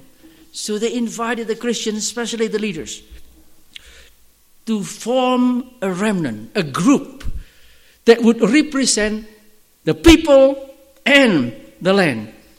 And they would together would make another covenant with God. So they sent runners. And people came. 1,500 came. So I guess they spent all their money to buy, skinny goats or whatever to feed them. And then as Arthur Burke started to lead the service, everything, and they prayed and said, the way to break, a blood covenant with the devil is to use another stronger blood covenant. The blood covenant of Jesus. Amen. You and I are given blood covenant, right? Yes. He said, this is my blood, the blood of new covenant. Yes. The blood that was given to us, not even just human blood. It is the blood of God, Genesis 1:1, as a man. You are purchased. We are purchased with the blood that was so powerful. Anyway, they did it. And they prayed. That 4 days they were praying. And then at the peak of it, they got Holy Communion. And then they poured the Jews on the land. Lord, this is the blood covenant. This land was dedicated to the demons. We claim it back with the blood of Jesus. Amen. It happened that day also was the day where the occults, the witch doctors, the Satanists, having also a renewal of covenant every year. So to kind of people that are maybe going to other places and making money in other places, they should come back and sacrifice, bringing goats, bringing sacrifice, oxen or whatever, to renew their dedication to the demons. If not, they will be cursed. That day, as they were pouring, they were praying, they were asking, God, please show us that you are really happy with us. You're really in this. And give us a sign that you broke the power of the demons. Well, God did. In the land that never rained, that day, it rained. It rained, people were dancing. They were so happy. And they were sacrificing at the Goat Mountain. A huge lightning came, bang like a bomb. Everybody scattered. They're afraid. They ran for their life. They could see from far all these witches, all these people running down. So some of the Christians ran down to meet them and witnessed to them and winning quite a few to the Lord. Amen. Even some powerful witches came. Amen. They knew their power was broken. Yes. And the people, wow, they were just worshiping God. Many Christians just keep praising God and dancing. And one of the witches got so many demons. Jennifer said it took 3 months, continuous deliverance. Every day, demons would come out. You know, the longest I had was 7 weeks. But it was just all the time, demons come out. And he was soundly converted.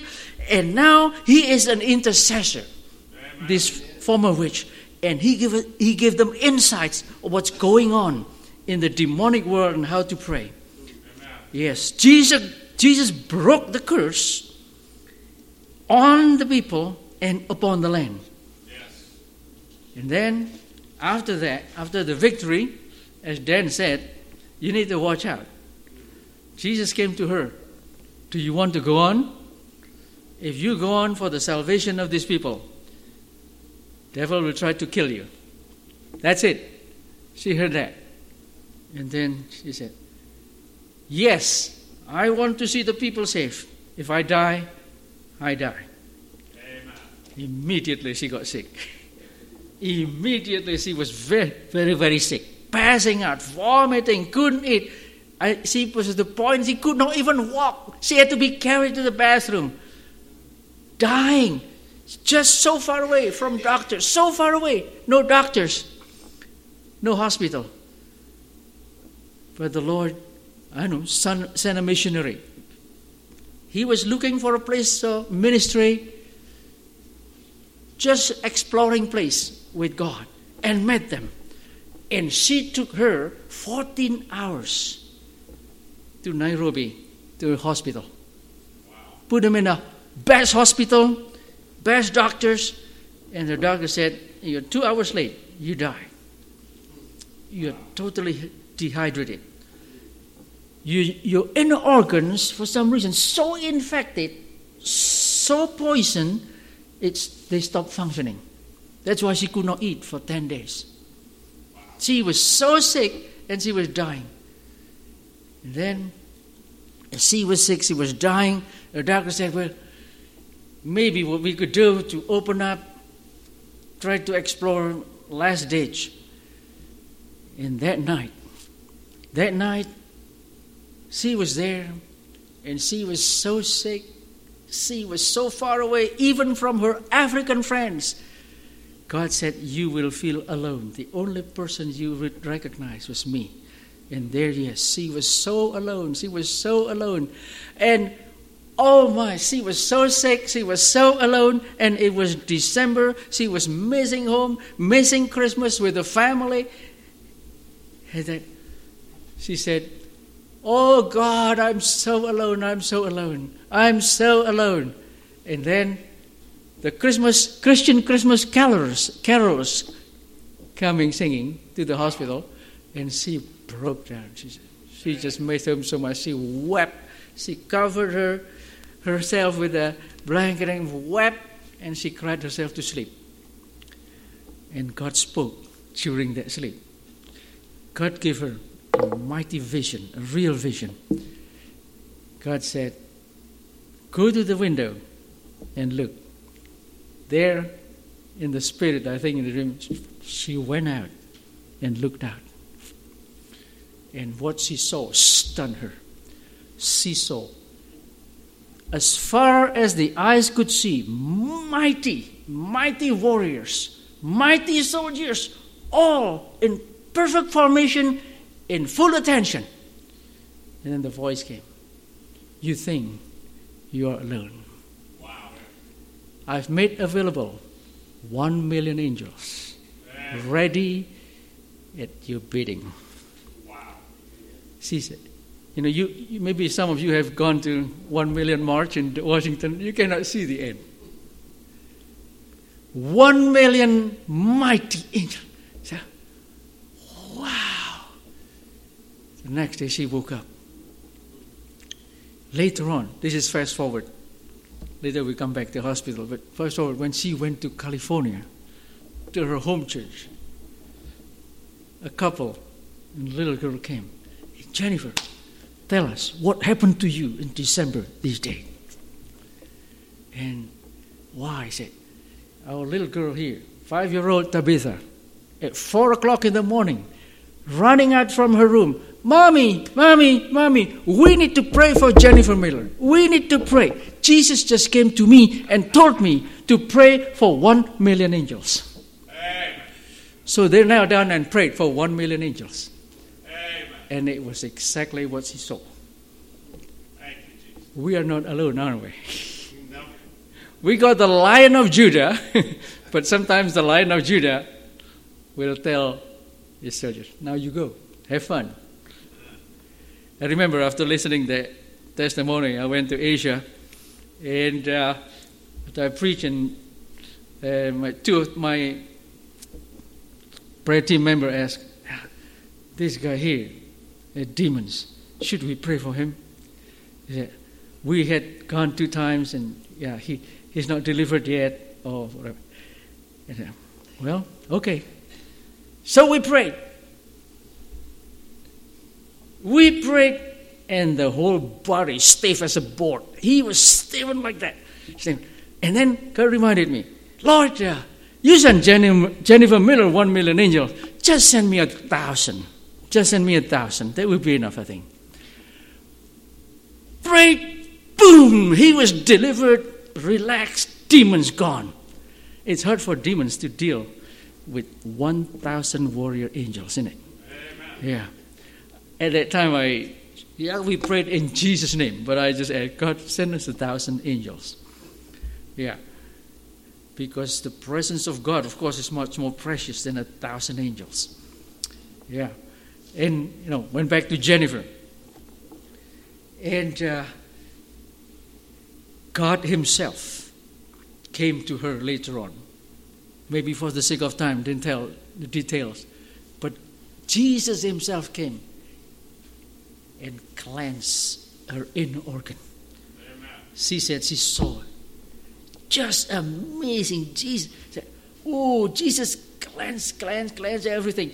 The next day, she told the doctor to wait for the operation. Wait, I'm healed. The doctor said, she is crazy. She snapped. And then she said, she said, Lord, you touched me last night. I didn't feel any difference, but I believe you. So she said, I'm healed. Every time she said, I'm healed, she felt better. Every time she said, I'm healed, she felt better. And then she told the doctors, give me something to eat. And the doctor said, okay, we'll try. Because for 10 days, because she's so sick, anything come in would go out. And so, give them food. And she devoured the food. The doctor said, whoa, what happened? So she was given to 8 hours of test, brutal test. Doctor came back. We don't know what happened. You're being healed.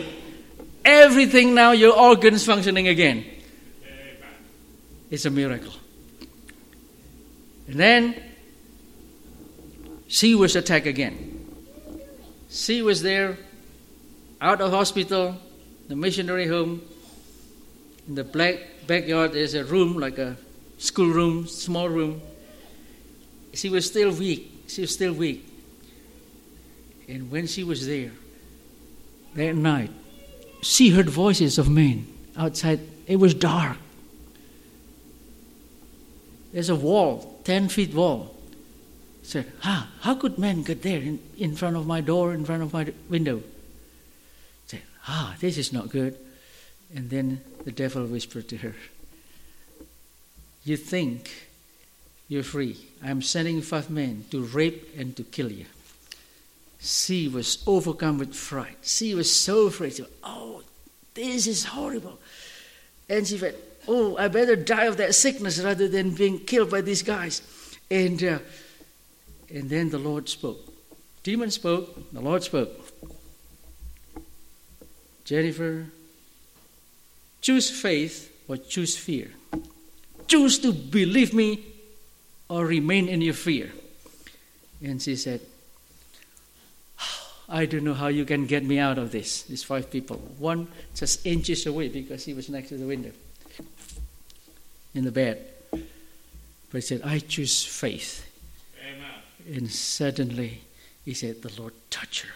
She was not consumed again by fright. She was consumed by supernatural faith. She knew that she is the child of God. These people did not know who they messed around with. I am a child of God. And so God will strike them. So she started to have pity on these 5 would-be rapists. I need to warn them because they're going to be shaped by the power of God. So she was started to walk and she fell down on the floor. Boom. And then, wow. Boom. And the people outside was, what's that?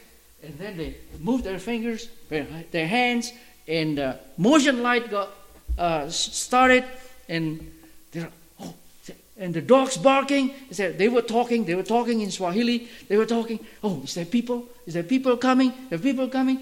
Is there people? Is the sound of gone? And then they all took off. But she said, at that time, the knowledge of God no longer in her brain. It was in her heart. It was an assurance in such a way. The fear was gone, and she knew those people would die if they continued. I am a child of the mighty King, and He is here. And when it happened, after that, she was healed. She went back to America, to North America, maybe Canada and California. After 8 months, she came back. There was no desert. In the previous 8 months, that Turkana received more rain than any part of Kenya. Wow. The desert became lush green. Amen. Goats were fat. World Vision packed up and left because people could thrive on their own. Amen. The climate changed. Yes. Demons left in 8 months before their everyday murders. Maybe like Louisville. In 8 months, no single murder. Amen. Everything was transformed. The curse was broken. The spirit of death was cast out. God used humans, used angels. Yes, God used Jennifer, that 21-year-old girl, not experienced at all, used her mentor to help directing her. Used Arthur Burke leading the spiritual warfare. Used many. Said many was interceding when she was sick. They were praying. Yes, God also sent 1 million angels. The demons got the Satan got their demons, but we also have. The lions and also his angels. Amen. Yes. The whole demons and principalities in Turkana was crushed by God. The walls that were so powerful crumbled down. The experience of that transformed her. Just transformed her. Said, the word of God with so much power, the covenant of blood is so real, so solemn. All his promises guaranteed with his blood, right? All the promises guaranteed by the blood that he shed on the cross. The power of the word of God was so strong. And it comes, yes, through simple obedience. Every time we obey God, it means that we love God more than we love ourselves.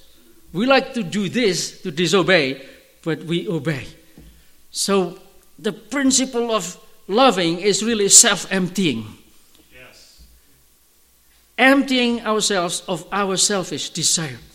And that obedience, loving God, it brought God ability to come closer. She said every time she denied herself, a massive amount of grace he added to her. Every time he denied herself, another massive amount of grace. So the intimacy with God through their obedience brought grace and the grace of faith. And faith brought power and authority. Amen. Because he said, according to your faith be it unto you. The devil and the demons are relentless. But the Lion of Judah is more relentless, isn't it? Amen. Yeah. They would try to ambush and sneak. But he said that our Lord never sleeps, right? Amen. Who has stronger stamina? The one who guards us? Or the one who tried to sneak on us? Yeah. The demons try. But praise the Lord. I remember one day, there's a lady that was possessed. Prayed. The demons kept coming back. Prayed. I got my friends, my students to come pray. Then just taking turn. After maybe 18 hours, I went back. Coming back, I thought, wait, somebody else now. Here. I'm going to the mountain to pray. Fast and pray so that God give me more faith. I'm lacking faith. And before that, I went to my teams. My team member said, oh, Mr. Herman, she has unforgiveness in her heart. You cast demons left, but God doesn't like to dwell with sin. So he allows the demons to come back. Oh, that's a problem, huh? Yeah, okay. So went back. So I told her, Tina, you get this unforgiveness. If you cannot forgive, that's okay. Just tell God, I'm willing to forgive. If you cannot forgive, that's okay. Your power may not be there. But tell God, I'm willing to forgive. You cannot get rid of some sin, just tell God, I'm willing to do it. And he will give you the power. Amen. I said that maybe 30 times. And suddenly she said, I hate my father. I hate my brother. Her mother died when she was 9, and she was mistreated by stepmother, and she was so disappointed at the father. Sent to the brother, sister-in-law also didn't treat her well. She was angry. So from family to family, she got a lot of wounds, just like what Brent said. And then that's okay. Just tell God, I'm willing to forgive. And suddenly, boom, she was healed. Didn't have to cast demons anymore. Jesus did it. Jesus did it. Yeah. any unforgiveness, any sin would hinder the power of God to work. And then interesting that she started to be able to see in the spirit world. And the times when angel was singing, she could hear demons threatening. She was still afraid for I don't know how many few weeks. So sometimes I was there and say, "Oh, demons, demons, demons!" I didn't see any demons, but I believe her. So I said, "In the name of Jesus!" It's gone. Okay, praise the Lord. I remember when she said, "Whoa, yesterday demons were put in an iron cage and burned. And I was so angry. We were praying, God, bind the demons, burn them." Apparently he did, burn them. And then the demon was so angry. He said, open the cage. And she said, "I don't have the key." He said, "Mr. Herman has the key." I said, I don't have the key. Jesus has the key, you know. So, but demons were burned. And then one day he said, "Mr. Herman, at 1 or 2 o'clock, you weren't home, weren't you?" "Yeah, how did you know?" "The demons went to your place and then came back. Lucky Herman was not home." I thought, the truth and lies together, you know. It's true, I wasn't home. The lie is that if I was home, demons would be able to destroy me. So I told her, that is a lie. He was trying to deceive you as if he was stronger than Jesus to protect me. Then one day she said, "Mr. Herman, your house has so many demons. Many demons." I said, I don't know that. But also she said, "But there are walls of fire around your house." Yeah, last night too we pray here, Zechariah 2:5. When God said, "I myself will be walls of fire around you." Apparently, Connie was there too, the walls of fire around. Hey, like to see Mark to show some scriptures that we can look at the screen.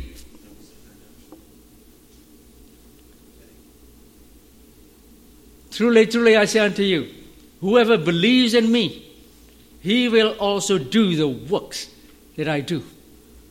Greater works than these he will do, because I'm going to the Father." He doesn't lie. That 21-year-old led the charge with that 500,000 people that worship demons. God allow us to do his work. Yeah, next one, Brother Mark. "Whatever you ask in my name, I will do, that the Father may be glorified in the Son."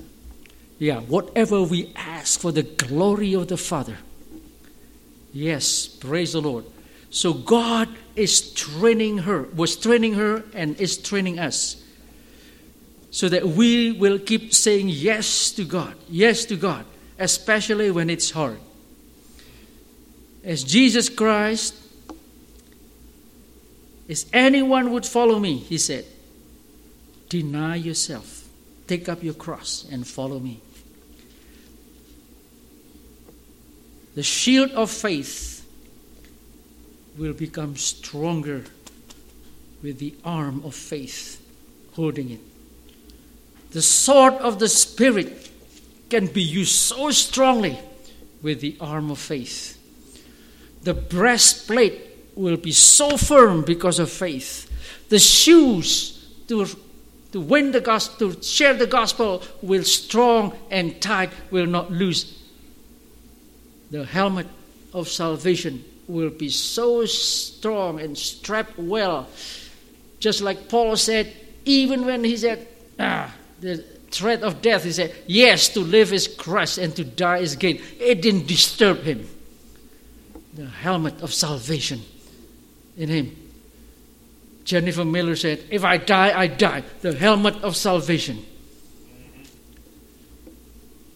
I think also God said, when 2 or 3 get together in my name, I will be there in your midst. Yes, we join our faith. The mouth that spoke the whole universe unto existence said that. Prayer is to depend upon God. Prayer is to spend time with God. Sometimes we don't want to spend time with the one who gives us all our time, right? Prayer is to seek God's favor in God's presence. And we grow most in His presence, right? Yes. The best of the best of the best of the best is God, right? Yes. The greatest of the greatest of the greatest is God. So the best and the greatest answer to prayer is the answerer, right? God Himself. The greatest of the gifts is the giver. So God wants us to spend time. Because when we come, the nearness to the greatest of the greatest, the nearest to the best of the best, it is our defensive weapon. And it is also our offensive weapon.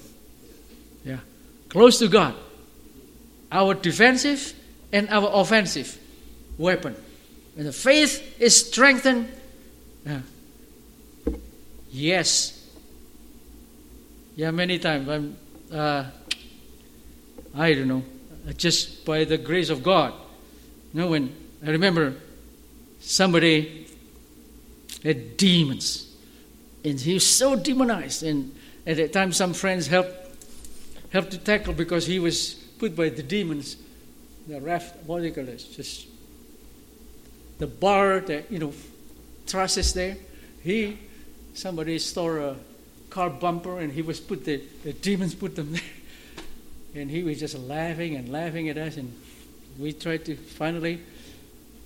help him down, but if he started to rebel, he would fall to the concrete and he would die.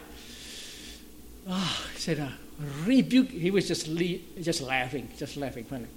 Okay, let's try to bring him down. We stack up tables, and finally we tried to. So I said, Lord, please, in the name of Jesus, be paralyzed. And boom, he was paralyzed. Praise the Lord. So we could take him down. While he was paralyzed, he was so mad. The demon was mad. And one of my friends he was not a Christian. He looked at him, I will kill you. Ooh, the guy was so afraid. Wow, he took off. And then I turned the guy with the demons face to face, eyeballs to eyeballs. Kill me. I told him, baloney. And sometimes I told him, if you're not happy, find me. My house is there. My name is Herman. I'm nothing. My God is waiting for you there. Yeah. Many times they came. You can ask Connie. Many times demons came, but the Lion of Judah was there. His rod and his staff was there. So every time, what happens is, both to the skinny evangelists that had to pray, to fast and pray and fast, you know what happened? Their faith is strengthened. His faith is so strengthened. The intimacy with God increasing. So after all this and seeing the miracle, they will become mightier. So God used the demons and the attacks as a stepping stone for our growth. Amen. The same with Jennifer Miller. So when you were attacked, not really bad. God will help us to grow. And yes, we will see the victory. We cling to God. And praying also is bringing our presence to God's presence, right? Yes. We delight in His presence. God delights in our presence. Oh, we pray that it will make us so happy to know that He delights in us. When we live knowing that He delights in us, it brings intimacy. He delights in us and we delight in Him. And that's the way, I think, to stay in victory. God used everything, including demons, principalities, to make us humble. We don't have anything.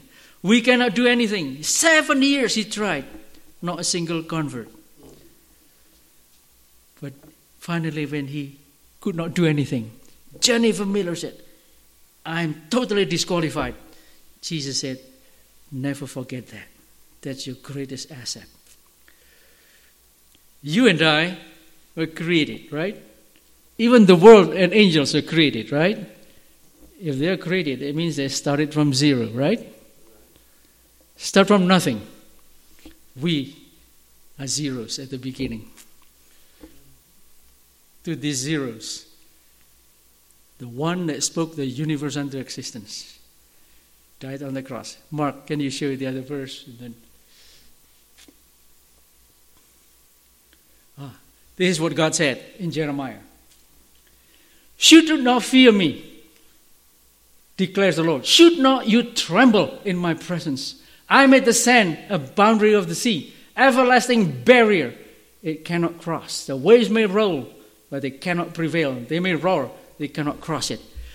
Here, God is trying to give us what we call not revelation, biblical theology, but natural theology, right? Then, look at the creation. Yeah? He invited us. Look at what I did. Look at the sea. Will you not tremble at me?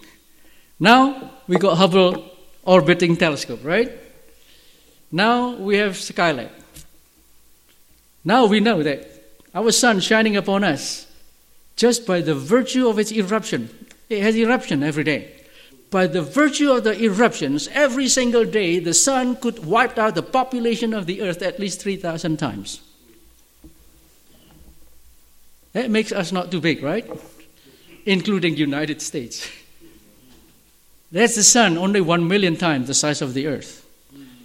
How about Canis Majoris? 7,000 trillion times the size of the earth. Here, people didn't have telescopes, so God just used the sand and the sea. But he also saw, the heavens declare the glory of God.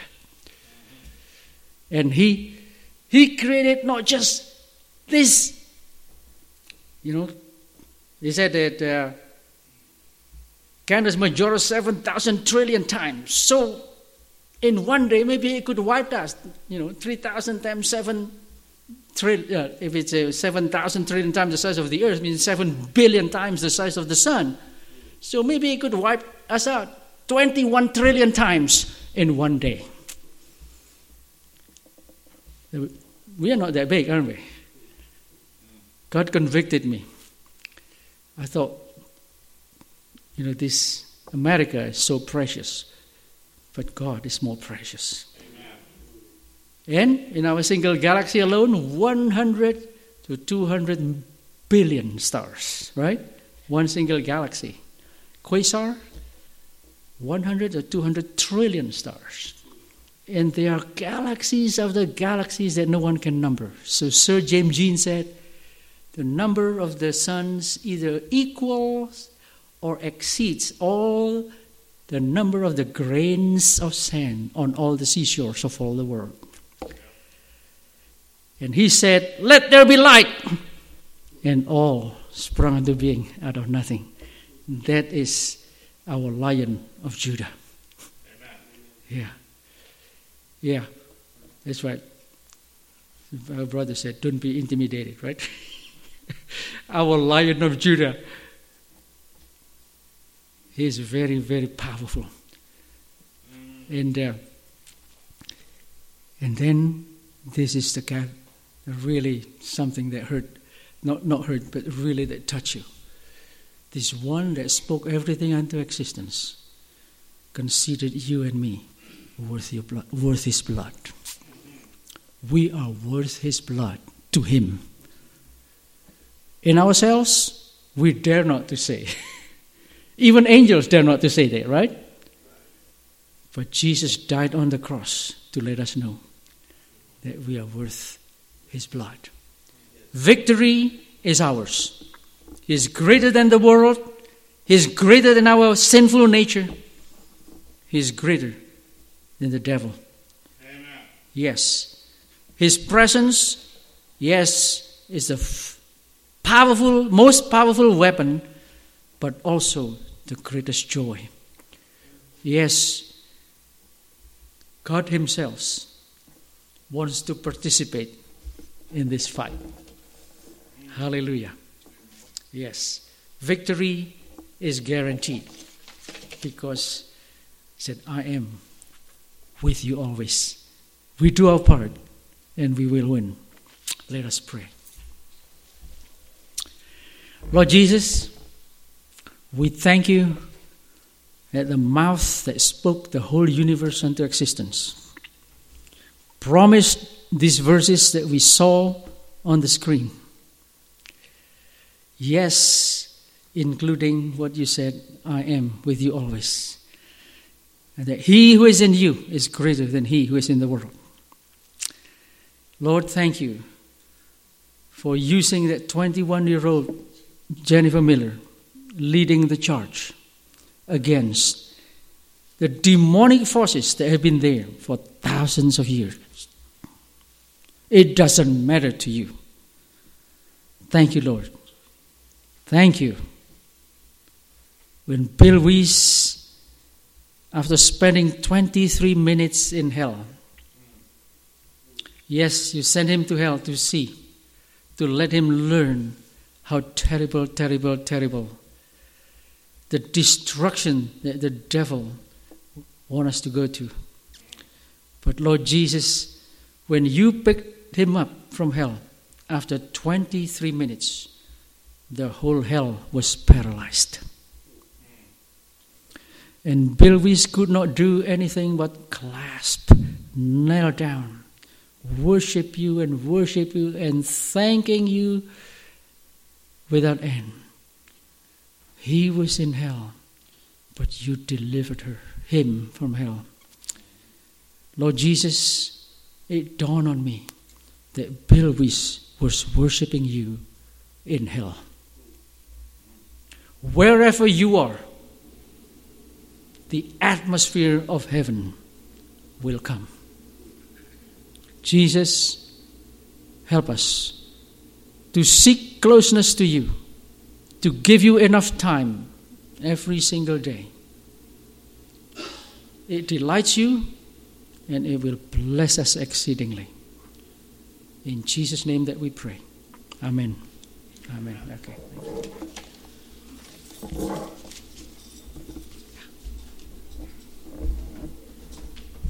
Thanks, Brother Herman. Thank you, brother. And we're going to have ask Doc to do one more song, and then if anybody needs to go, we understand.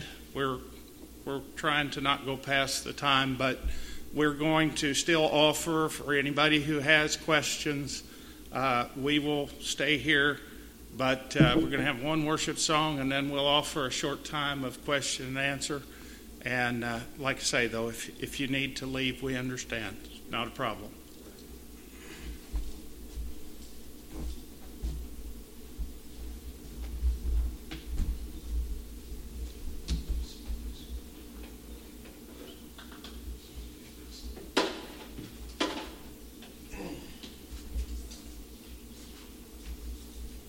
This last song that I'm going to play this morning, a lot of the words come directly from the Lord, and they are so true in what we are supposed to do.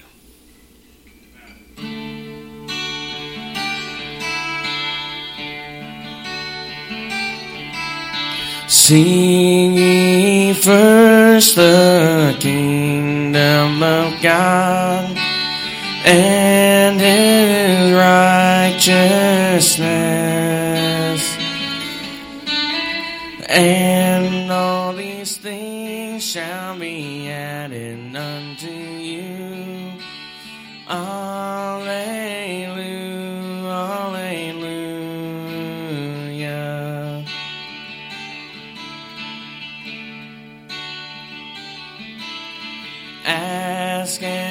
shall be given unto you. Seek and ye shall find. Knock and the door shall be opened unto you. Alleluia, alleluia.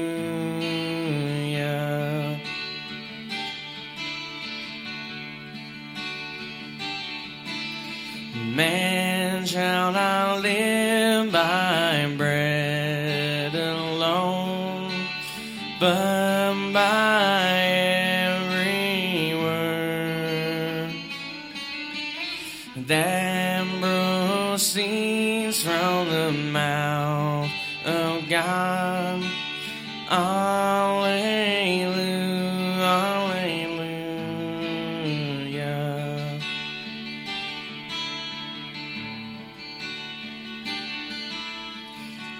Seek ye first the kingdom of God and his righteousness, and all these things shall be added unto you. Alleluia, alleluia.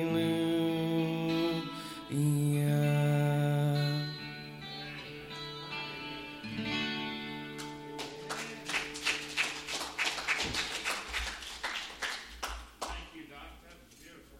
Thank you. All right. Well, do we have any questions? Come on up. Herman, come on up. Grant, let's just see if there's any questions we can answer for anybody. Or, if you want to know where the pot of gold's buried, ask Grant. My wife know that. She's not revealing that source. Yes. Secret. Sacred. Secret.